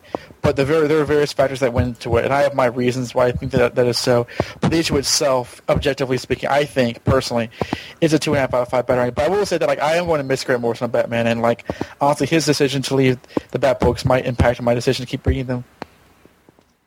Yeah, I think Dustin may have sort of hit on a point. He said it's testing the reader more than testing Gordon, and I think that the way that Morrison writes with this slightly the wacky way he does, so it leaves it open to interpretation, and maybe I just read into it more or in a different way, and I enjoyed it more because of that. So I'll give it a 4.5. But I think for Morrison's entire run, I'll give it a 5. It had its like odd dip, but I think as an overall story, it was such a huge epic and greatest piece of fiction.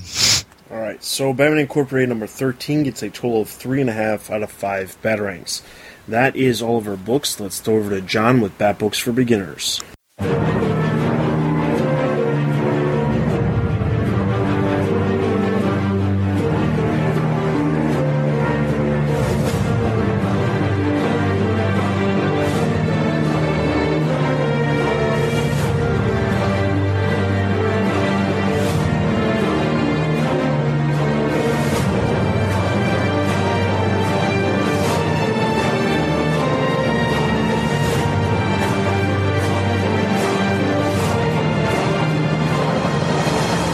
Hello and welcome to another episode of Bat Books for Beginners. I am your host, John, and on this episode we're taking a look at Nightwing, a darker shade of justice. Maybe you didn't get the memo, Oracle, but I've been going by Nightwing for, about a decade or so. Oh, yeah. I don't know why I can't remember that. Maybe I should try saying it 10 times in a row. Nightwing, Nightwing, Nightwing, Nightwing. This covers Nightwing, issues 30 through to 39, and the Secret Files and Origins.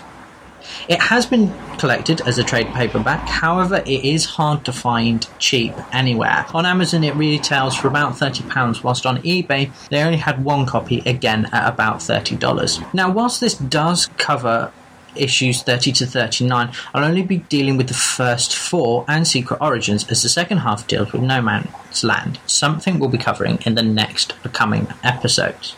It was written by Chuck Dixon and features art by Scott Daniel. There are a few characters that you need to know and a little bit of backstory. There is a lady called Bridget Clancy who is Dick's landlord where he lives in Bloodhaven, and they have an on-off relationship. There's also a gentleman called Nightwing. His real name is Tad Ryerstad, and he was inspired by an old hero named Tarantula to become a hero, but on his first night out he was cornered by a gang and shot. He was rushed to hospital, where Blockbuster, believing him to be Nightwing, tried to kill him. And finally, Blockbuster. He's the main villain in this series and is, at the moment, trying to kill Nightwing. So that's sort of the characters that you need to know and a bit of the backstory, because there is a jump between what we covered in the last episode and what we're covering in this episode. But is it going to be any good? Will I enjoy it? Let's find out as we dig into Nightwing, A Darker Shade of Justice.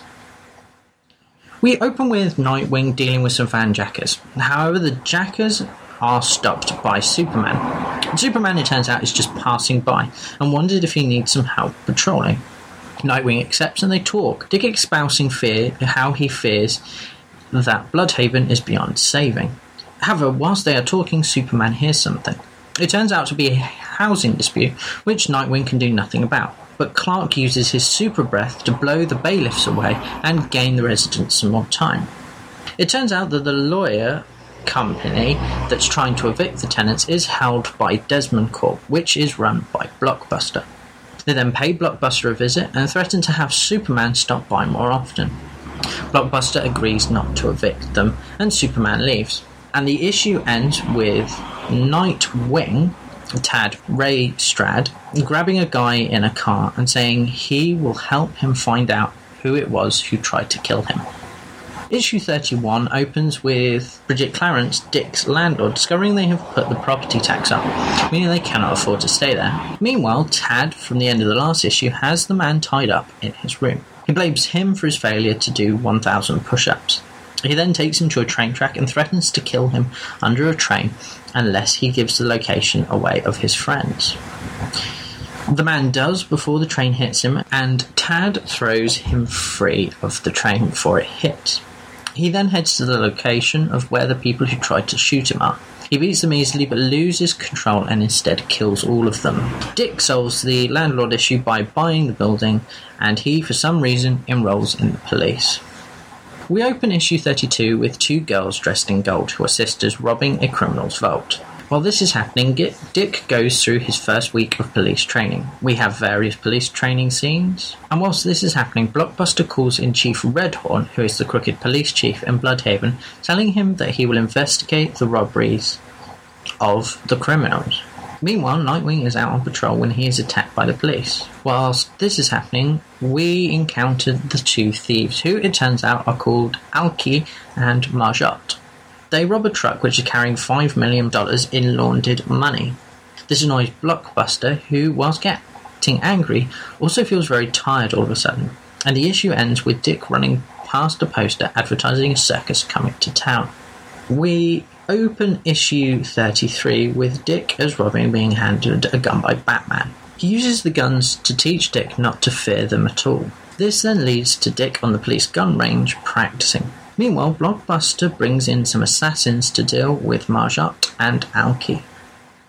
Nightwing is also hunting for the 2 ladies. Using a tip, he sets up a watch for them. He gets lucky catching one of them. They fight, but she manages to escape with the help of her sister. Nightwing uses his circus contacts to discover that they work in the circus. However, Dick has not had this thought alone, and the assassins are following him to the circus.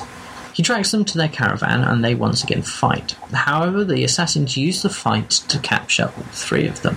The final issue opens with all 3 fighting for some reason. They stop once 2 of the assassins, Stallion and the Electrocutioner, break in to kill them. They fight, with Nightwing being left to deal with the attackers whilst the women sneak off. Dick easily makes short work of the assassins. We then move to Blockbuster, who receives the news that he is dying. He does not take this well, however, and threatens the Doctor if he does not heal him. And the issue ends with Batman calling Dick back to Gotham. Secret Tales and Origins tells the story of Dick becoming Robin and then Nightwing. We see the circus and then him becoming Robin itself. We then see his adventures with the Teen Titans and his eventual retirement as Robin. Dick then meets Superman, and Superman tells him the story of Nightwing on Krypton, with Dick deciding to take the name and become his own hero.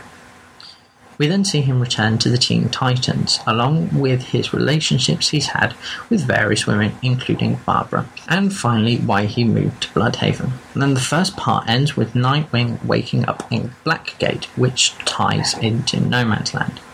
This issue also contains a number of information sheets with artwork by various people and some lost pages of storyline. We then spend a day with Tad as a comic storyline, and the final part is Nightwing giving Oracle an orange at Christmas. They discuss Nightwing's previous relationships with women, with Dick confessing he has feelings for Barbara. So that is Nightwing, A Darker Shade of Justice. Overall, I thought the writing was good, but I wasn't particularly blown away by it.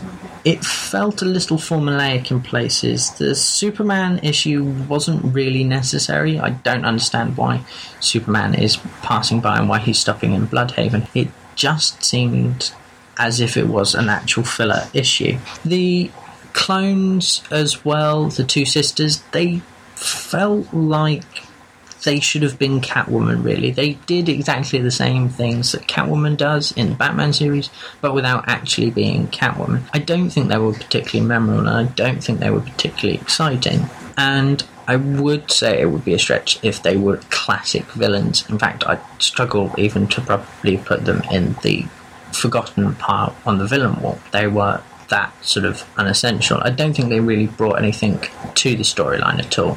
As for the art, I'm not a massive fan of Scott McDaniel's style. I think that there are issues with it. I can see why people do like the artwork, but personally it's not to my taste. I find it a little cartoony and it's not the best in my opinion. It seems to irritate me, but I can't quite put my finger on why. I'm not a great fan of the faces and the look that they have in general. I just didn't really like the artwork. However, I don't think this is a terrible series. I'd give it 3 out of 5 Batarangs in total, and would suggest, yeah, if you can pick it up and you can find it cheap, then I would do, but I don't think it's worth the $30 that people are asking for at the moment just because it's got Nightwing in it. So that's my thoughts on Nightwing, A Darker Shade of Justice. As I said, I'd recommend you pick it up, but I would find it quite cheap somewhere. It's not brilliant. Next episode, we are into the big thing that I know a lot of you have all been waiting for. We start No Man's Land. Now, if you want to read along, we will be using the trade paperbacks that DC have recently just released. And of course, we will be starting with Volume 1. So if you want to read along, then do feel free to get those trade paperbacks. And also feel free to let me know your opinions on the comics that we review, and on the podcast in general. Feedback is always greatly appreciated. And I'd be especially interested to know what you guys think of No Man's Land, both as a whole series and as the individual issues come up. So feel free to leave a comment in the section underneath this podcast on the website, and I will read them out. So once again, thank you very much for listening. Now I'll hand you back over to Dustin and the guys, and I'll see you next time.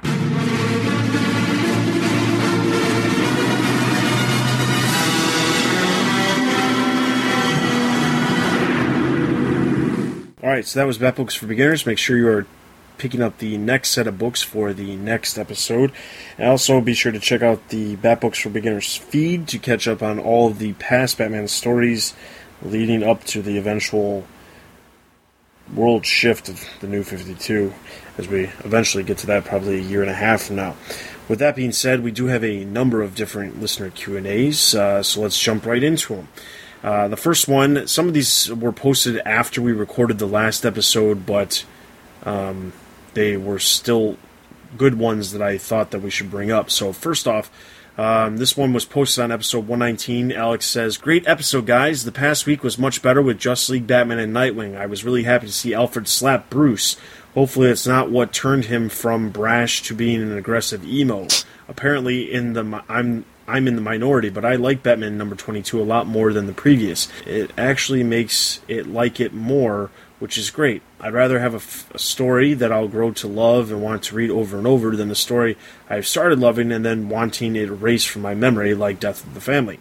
My problem with the way that Batman is being written is that I don't know if Batman of the New 52 is supposed to be written as an overly aggressive, insane emo, or if it's just bad writing, because if it's the former, then I can accept that I don't like the character and can move on. But then you have other issues in titles where he's acting like the pre-New 52, such as Batman Incorporated, Detective Comics, and sometimes in The Dark Knight.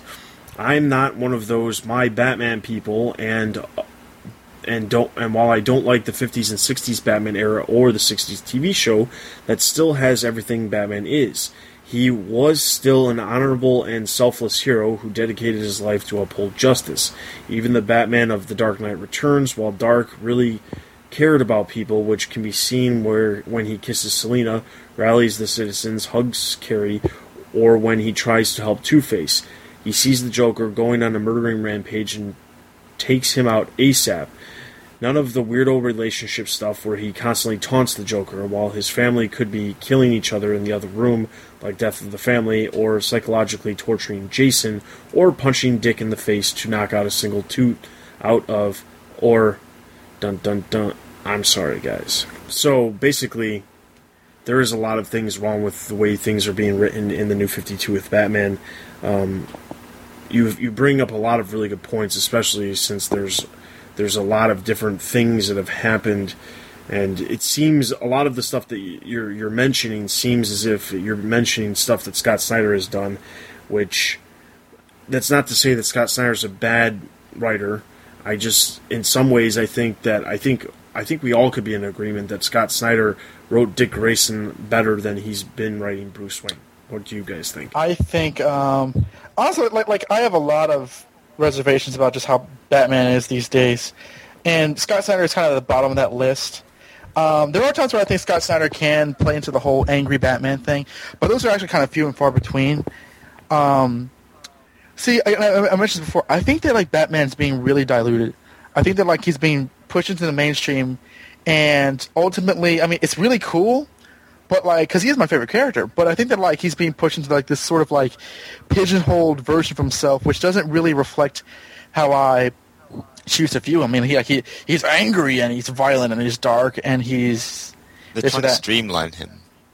Yeah, it feels like they're trying to make him into this wholly identifiable thing, and I think that like he was something else that was identifiable but different before, and B, I think that a lot of that is just, I don't know. It's just, I mean, I hate to be that guy, but I am one of those guys that's not really like my version of the character.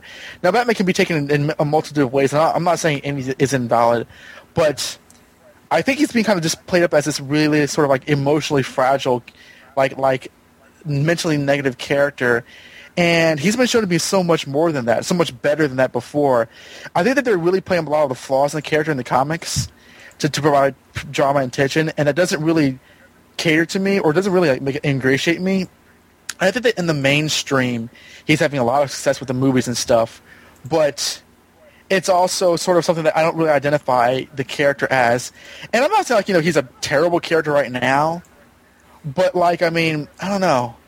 There's something about how he's being portrayed right now that I just there's so many negative aspects to his character, which people say, well, that's Batman, and it's not really, I mean, like, he doesn't have to be this paranoid, hateful guy who can't get past his parents' death. I mean, like, that doesn't have to be. I mean, it's an idea to explore, but we've explored that. It doesn't have to be the character. And honestly, if you were to define the character that way, I would flat out say you're wrong. And like, and that's probably like douchey of me to do, because every character, every fan has their own version of the character. But like, I don't know. I don't really like the idea that Batman's negative aspects are being played up as a part of his personality. That's essentially it. I think that's what people are trying to do to really kind of like make him a more immediately interesting character. And I think that's sort of like, I don't agree with that way of establishing who Batman is. I agree that I think there are some issues with, or at least I have some issues with the way that Snyder writes Batman, but for the most part I do... He does write Batman well. There's definitely, like, his quieter moments I think are really good. I did prefer his Dick Grayson Batman story, whether that was because it was just that I enjoyed the story more, and it may have been that, but I think that Scott Snyder definitely has the talent to write different personalities and different characterizations for different characters. So I don't feel that story would have worked with Bruce. I mean, it definitely wouldn't look at the character, but I mean, if you put that personality in, it wouldn't have worked as well. So in terms of Bruce, like, there are worse writers, especially for the over-the-top angry stuff. I mean, we can all remember the classic, like, oh, bloodbath. So there's definitely, like, that was really atrocious. And I think it's those sort of moments are when I get the feeling that the writers just kind of have the Dark Knight interrogation scene on a loop and just kind of write to that that level of aggression and you know, they have that voice in their head, and I don't think that works. It definitely doesn't work all the time. I mean, I keep going on about it, but, like, Grant Morrison, especially the first volume of Batman Inc., with when Bruce returned, he was smiling. I mean, there was a scene when he and Dick were standing in a garbage pile full of dead bodies, and there were, like, rotting fingers and hands around them, but he was still just standing there smiling, just, you know, glad to be back and starting to do something, you know, on a global scale. And he was like, it's nice to see a Batman who doesn't take things too seriously all the time, and, you know, has fun with what he does, because otherwise it's just depressing. And I was saying earlier how there are so many Bat books, there's a chance to have a different interpretation of him in different books. And I think that when I said earlier they were streamlining him, I'm not sure if it's because of Scott Snyder or if it's the editorial or what it is, or if it's everyone just kind of got some idea of what Batman is, but it feels like they're all trying to make the character this kind of the same thing, but they're all just picking on this one, angry all the time and shout a lot. And I think that John Layman, like, started off like that. I think that he's starting to pull away from that, which I really appreciate, at least in the last couple of issues. So I hope it continues in that way, and he's kind of pulling away from the quippy, angry, shouty Batman. Feels like it just feels like they keep on looking to the Dark Knight movie to write the character, and don't have their own idea on who Batman is based on his 74-year history. All right, so next up, Troy says, guys, love the podcast. One thing I would like to comment on is Dustin's frequent exasperation over the inconsistent way Batman acts in different titles being released each month. I think Dustin would enjoy the titles more if he didn't expect each month to offer a Batman in the same emotional state across all the Bat titles. With most titles being written for the trade, each issue does not exactly end at a point where you could imagine Batman moving directly to the events in whatever other title also came out that week or the next. For instance, I see the events that take place in Batman Incorporated 6 through 10 and 12 through 13. Can we all agree that 11 didn't happen? Happening without any break for the other Batman titles to occur in between. And when I sit down to reread a run of any Bat title, I'll reread an entire run of whatever title it is without cross-referencing how Batman behaved in another Bat title or Justice League issues that were released around that same time. I'm sure the nature of reviewing every Bat title that comes out each week makes that differing portrayal stand out, so I understand where the frustration comes from. Keep up the great work. So I will address this. There's a couple things. You do have a point. You know, the thing is, I do get exasperated a lot about the inconsistencies amongst these books. But the reason I get exasperated about it is because of not so much the fact that it is different in each book. It's more about the fact that DC and the editorial staff tries every possible way to try to cross these books together. The fact that we read books and constantly see these little editorial notes that say, oh, well, this happened in this book. You should read this. The fact that Batman the Dark Knight, a book that has had nothing to do with any of the other titles for the most part, has a comment saying, go read Batman number 20 because this references this cage that we put Clayface in. Or the fact that we have another book referencing Commissioner Gordon and his problems that he's had recently in Batgirl. That's the problem I have. It's not so much about the fact that each book can't do the characters differently. I wouldn't have a problem with that. Every book would just be a standalone, and yes, they would be written for the trade, which would be a huge downfall for those of us who buy the books monthly. But at the same point, the problems that I have is the fact that they try so hard to say, oh, well, did you see this? Commissioner Gordon slapped Batman or punched Batman in Batgirl, so that's where this came from. That's why he's been having problems with his character. And I don't get that thought from reading the story that I'm reading. When I was reading Detective Comics, or the Detective Comics Annual, and Batman was working with Commissioner Gordon, I wasn't thinking to myself, oh God, you know what I'm thinking? How could Batman possibly be working with Commissioner Gordon because he just got punched in the face by him last issue in Batgirl? I wasn't thinking about that at all. But the problem is that they put these little stupid notes in there that say, oh, by the way, do you know why they could have a problem? It's because of this book. And it's like, so you're making it as if all these books still coexist in the same universe, even though there is so many inconsistencies amongst the books. I also am fully aware that obviously the books, you know, the stuff that's happening in Justice League is not necessarily happening at the exact same time the stuff is happening in another title. I know that, but the problem is that when they start doing all of these little notes all over the place, telling you to go reference a book that's coming out the same month, and things like that, that's where I actually have the problem, because it comes down to, why are you telling me about this other book, other than just, if I was somebody who only read this book, to get my money to go buy that book. And if I only, here's the thing, if I did not review every book and did not buy every single one of these books that we review, plus more than that we don't review, I would not be sitting here. I would be sitting here buying only a very few amount of these books. I'd be buying just the ones that I really enjoy. If I'm reading Detective Comics, do I really want to be told that if I go read Batgirl, I'll find out more about Batman and Commissioner Gordon's relationship, and then I go pick up Batgirl and it's the completely opposite than what is in Detective Comics? That's where I have the problem. It's when they're referencing things that are contradicting the story itself. And it's not the writers who are doing it all the time, though sometimes it is. It's most of the time the stupid editorial notes, which are basically little, thumbnail-sized advertisements to get you to go buy another issue. That's my problem. They've done that. I mean, that's nothing new in comics, though, for them to say, want to know what happened? See this issue of this. Right, and that's true, but most of the time when they do that, it's not, the characters are still having that same characterizations like we were talking about earlier. It's not Jim Gordon being a completely off-the-wall, insane person who's hell-bent on vengeance of his murderous son in one book, and then the other book has him working side by side with Batman and actually calling Batman in on a case to help them stop this cop killer in Detective Comics. But then Detective Comics is telling you to go read the book where Jim Gordon is being insane and punching Batman in the face because Batgirl killed his son. That's the problem. Like, why is Jim Gordon okay with calling Batman in to help him with the murders of the cops, but in the other issue that they're telling us to go read, he's punching him in the face? Wasn't he calling Nightwing? He was out of town anyway. All right, so that is the questions we had from 119. The ones that we have from 120, Richie says, hey guys, favorite anti-Batman? I thought of 6. Red Hood, Hush, Wrath, Catman, Deadshot, and I guess Emperor Blackgate now 2. Do you guys have a favorite anti-Batman? The Wrath.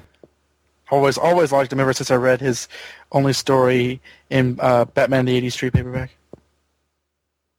To be honest, I don't really have one. I guess I'm interested when those stories come up, but there are so many characters where I've seen them, even Two-Face, I've heard is oh yeah, he's the good guy in Gotham, he turns bad, he's what Bruce Wayne could have been. So there's so many characters that have been described that way that I kind of don't keep track of which ones are actually anti-Batman.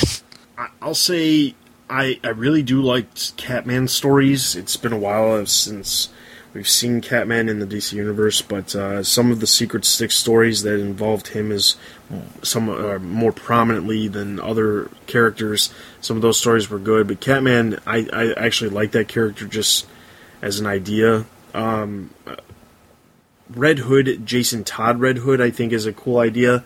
But I would say the not so much now what's going on right now in Red Hood and the Outlaws, but more so pre-New 52 in Batman and Robin, where Dick Grayson and Damian are battling Jason Todd as Red Hood and the Scarlet Chick at the time. Those, I thought that was a really good anti-Batman, especially when there's that one story where Dick Grayson has to actually work with Jason Todd.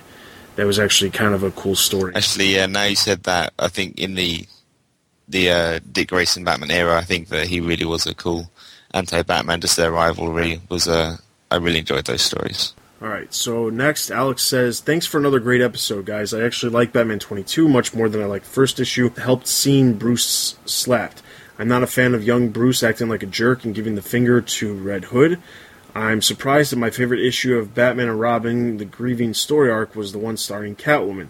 I was so glad seeing Batman smile. The last panel is a good example of why I love Batman so much. I just hope he tries to mend all the wounds he caused and brings the Bat family closer than before. If they want to make the villains really dark, that's fine, but let Batman be the light. I don't even remember how good the issue was.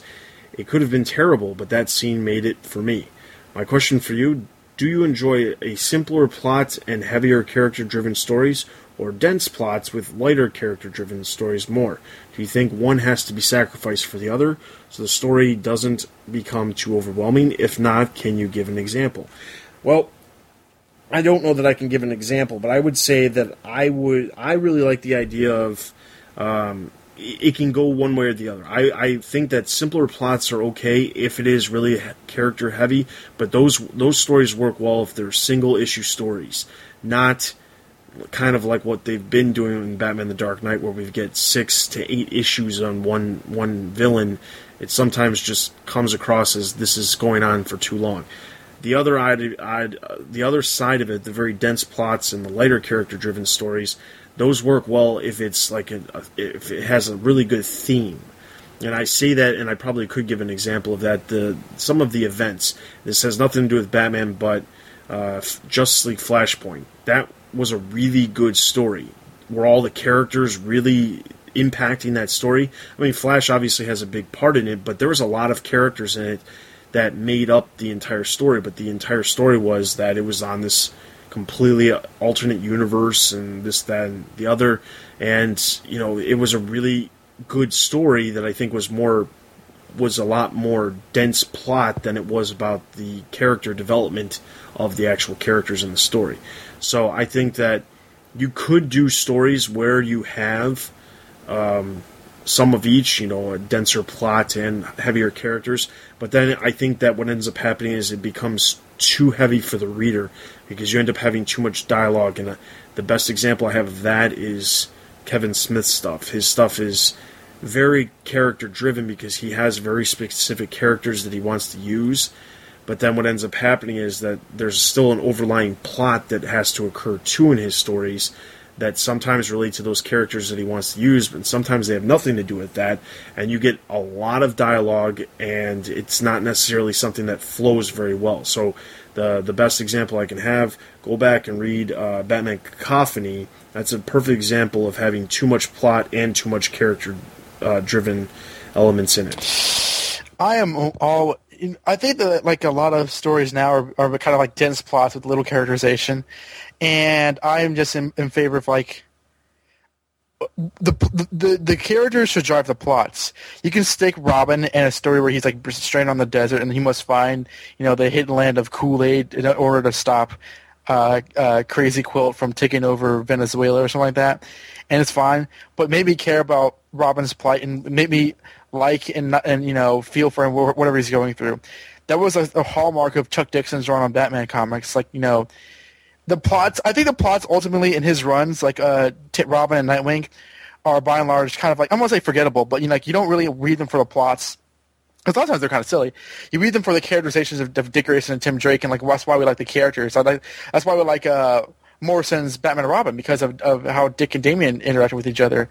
Like that's why we like Batwoman with Kate Kane. Like the characters are going to drive the stories. I don't care about because the superhero supervillain dichotomy is so old that like it doesn't inherently interest you anymore. But the characters might. So like, you know, those would be the ones that kind of keep on bringing you back. So I'm always about characters over plot?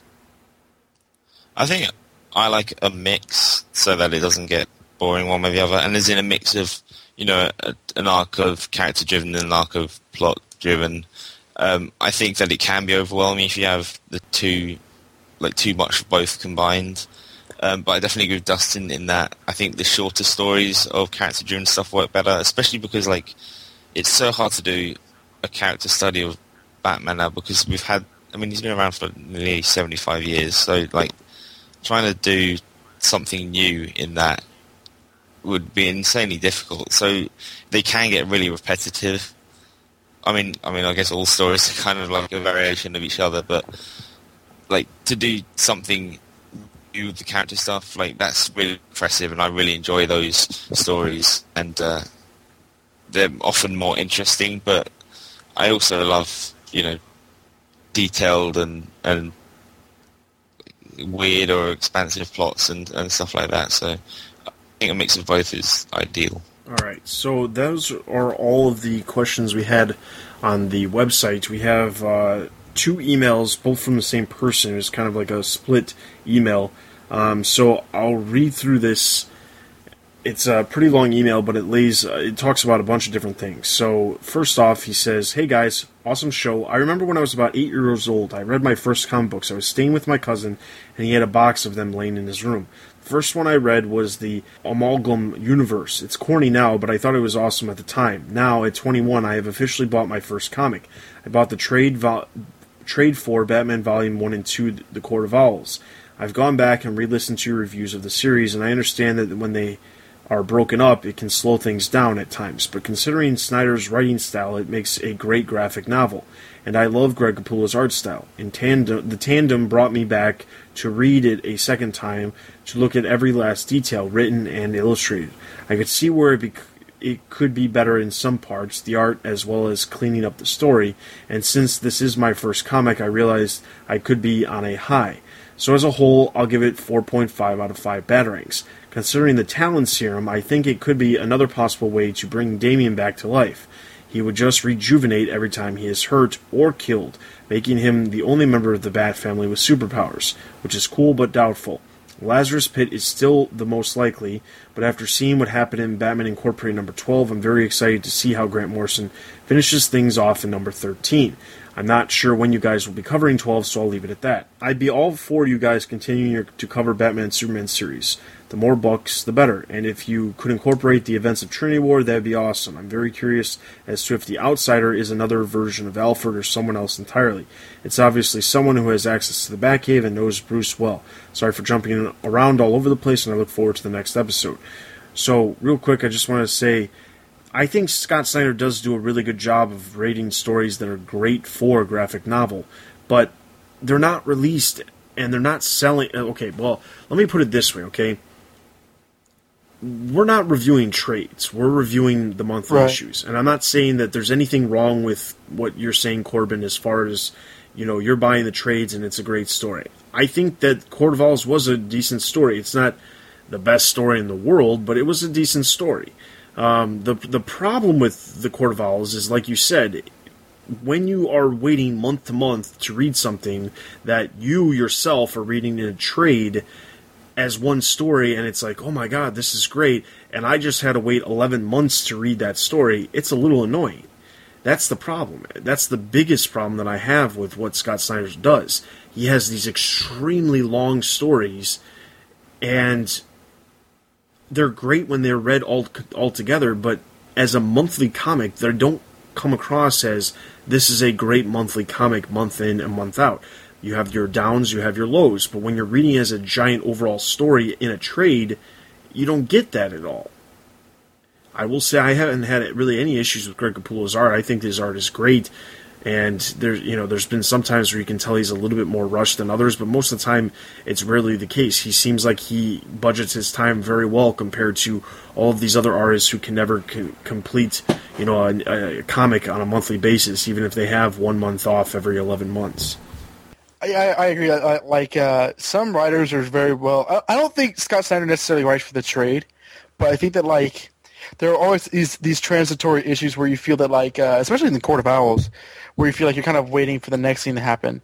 And those are still good, but, like, the trade issues, I think he's gotten a bit more into that as his time has gone on. I remember with the James Jr. storyline, it was very tense each issue. But with the Death in the Family storyline, especially, and like now, it feels very much like, okay, this issue explains what the next issue is going to happen with. And I think that that might be a weakness in his writing. But it's a small weakness. It doesn't really affect my enjoyment of the run all that much.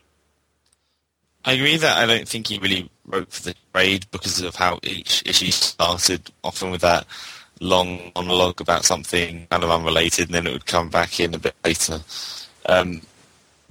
I think the other issue we had, like, Court of Owls and stuff, is like, because I haven't read them in trades, I haven't gone back since and read it as a run, and I imagine that it would flow better, but not only did it stretch out over 11 months, we also oversaturated with it, with, like, all of the tie-ins, and that's happened, with every Scott Snyder run since the New 52 started, so I think we get oversaturated with it, so not only is it the 11 issues stretched out, but then we've got another 7 to read, which aren't as good quality either. So then the other email is also from Corbin, and this one talks about Batgirl. He says, with the events in Batgirl, I don't know how you guys managed to read that garbage every month. Gail Simone has ruined the reputation of Jim Gordon, with him coming for Barbara for defending herself from a known psychotic killer either makes him either very stupid or just another corrupt cop on the police force. With such poorly executed storyline, I was hoping they would drop this idea, but it's continuing to drag on and actually get worse. Yeah, it was his son, but remember that this guy just murdered several of his cops moments earlier, among others that had already been killed. So if he didn't accidentally die, then the commish should know that he's more than likely to be in Arkham or in the real world sentenced to death. It's not like the guy was innocent, no matter if Barbara Sr. is withholding information from Jim or not, he should be able to figure it out. I do like the idea of Commissioner Gordon turning on the Bat family, example the Batman animated series Over the Ledge episode, but I hate how she is making Gordon look like a bad cop. So I would say I definitely agree with that. She is making him look like a bad cop. There's so many problems with this. The fact that Barbara Sr., who witnessed the entire thing, who could open doors to knowledge that Jim Gordon does not know, conveniently leaves the issue to leave Jim Gordon pissed at Batgirl, and, just, it's stupid. And then, to top it all off, he's not even actually dead. Yeah, no, God in heaven. Like, okay, like the mother is allowing her misinformed ex-husband to go try to kill her daughter. And like, I still hate that with every fiber of my being. Gail Simone, you can write Gordon angry, but that's just not the way to do it. I guess I should probably just say no comment here, because whilst I find some of the storylines definitely stupid, I haven't had nearly as big an issue recently with it as you guys have. That's the thing. That's what I always kids. That's what I was surprised about Joe. It's like, that's what I like about Joe on the show. Like, Batgirl number 19 is like the most like offensive thing I've ever read. It's like that comic hates babies, but like Joe's like Gail Simone's guardian angel. Like, I wouldn't go that far. I mean, 3 out of 5 batarangs. It's just like, what? I may be a guardian angel carrying her, but I wouldn't be afraid to drop her a few times. It's awesome, man. All right, so that is all of our listener Q&As. I want to remind everybody to head over to the website to leave your comments in the podcast post below. We normally record these episodes on Mondays or the weekend prior to them actually releasing, and generally, if there's only 4 weeks, they release every other Friday. So knowing that, you'll need to get your questions into us within generally about a week of the podcast posting in order for them to be read on the next episode. You can also email us at podcast@thebatmanuniverse.net with any questions, comments, or concerns related to the podcast or anything else. And then that is pretty much everything we've got for this episode. So be sure to head over to the website for all the latest news related to movies, TV, merchandise, video games, and of course the comics. Also, be sure to check out all of the other podcasts that we have to offer, including including new episodes of Batgirl to Oracle. There's new commentaries that are posted. There's a new normal cast that's posted that's covering a lot of the other stuff from Comic-Con, including the merchandise, the TV shows, and the movies, as well as a lengthy discussion on our predictions of what Man of Steel number 2 will be about. Also, be sure to check out Bat Fans, Batgirl to Oracle, taking flight, as well as we also have a new villain wall that you can check out as well. So be sure to check out all of that stuff. And also, in a week from now, be sure to check out the Point 5 Comic Cast. In addition to that, follow us on Facebook, Twitter, and YouTube for all the latest news and videos from the Batman universe, as well as check out our Facebook group for discussions with other Bat fans related to everything related to the Batman universe and some things that aren't even related to the Batman universe. You can also leave us reviews on iTunes. Those are always greatly appreciated. And as I said, leave your comments on the podcast post and send us emails at podcast@thebatmanuniverse.net. That is everything for this episode. This is Dustin. This is Donovan. This is Joe. You've been listening to the Batman Universe Comic Podcast. We'll see you guys next time. Or will we, as I arch my eyebrows threateningly.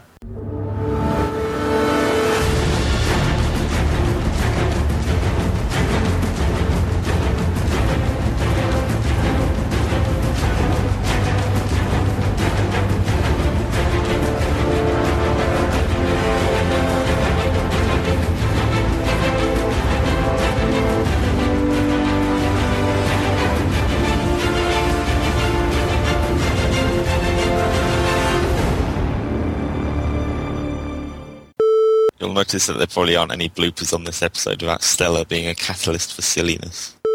Have a nice day.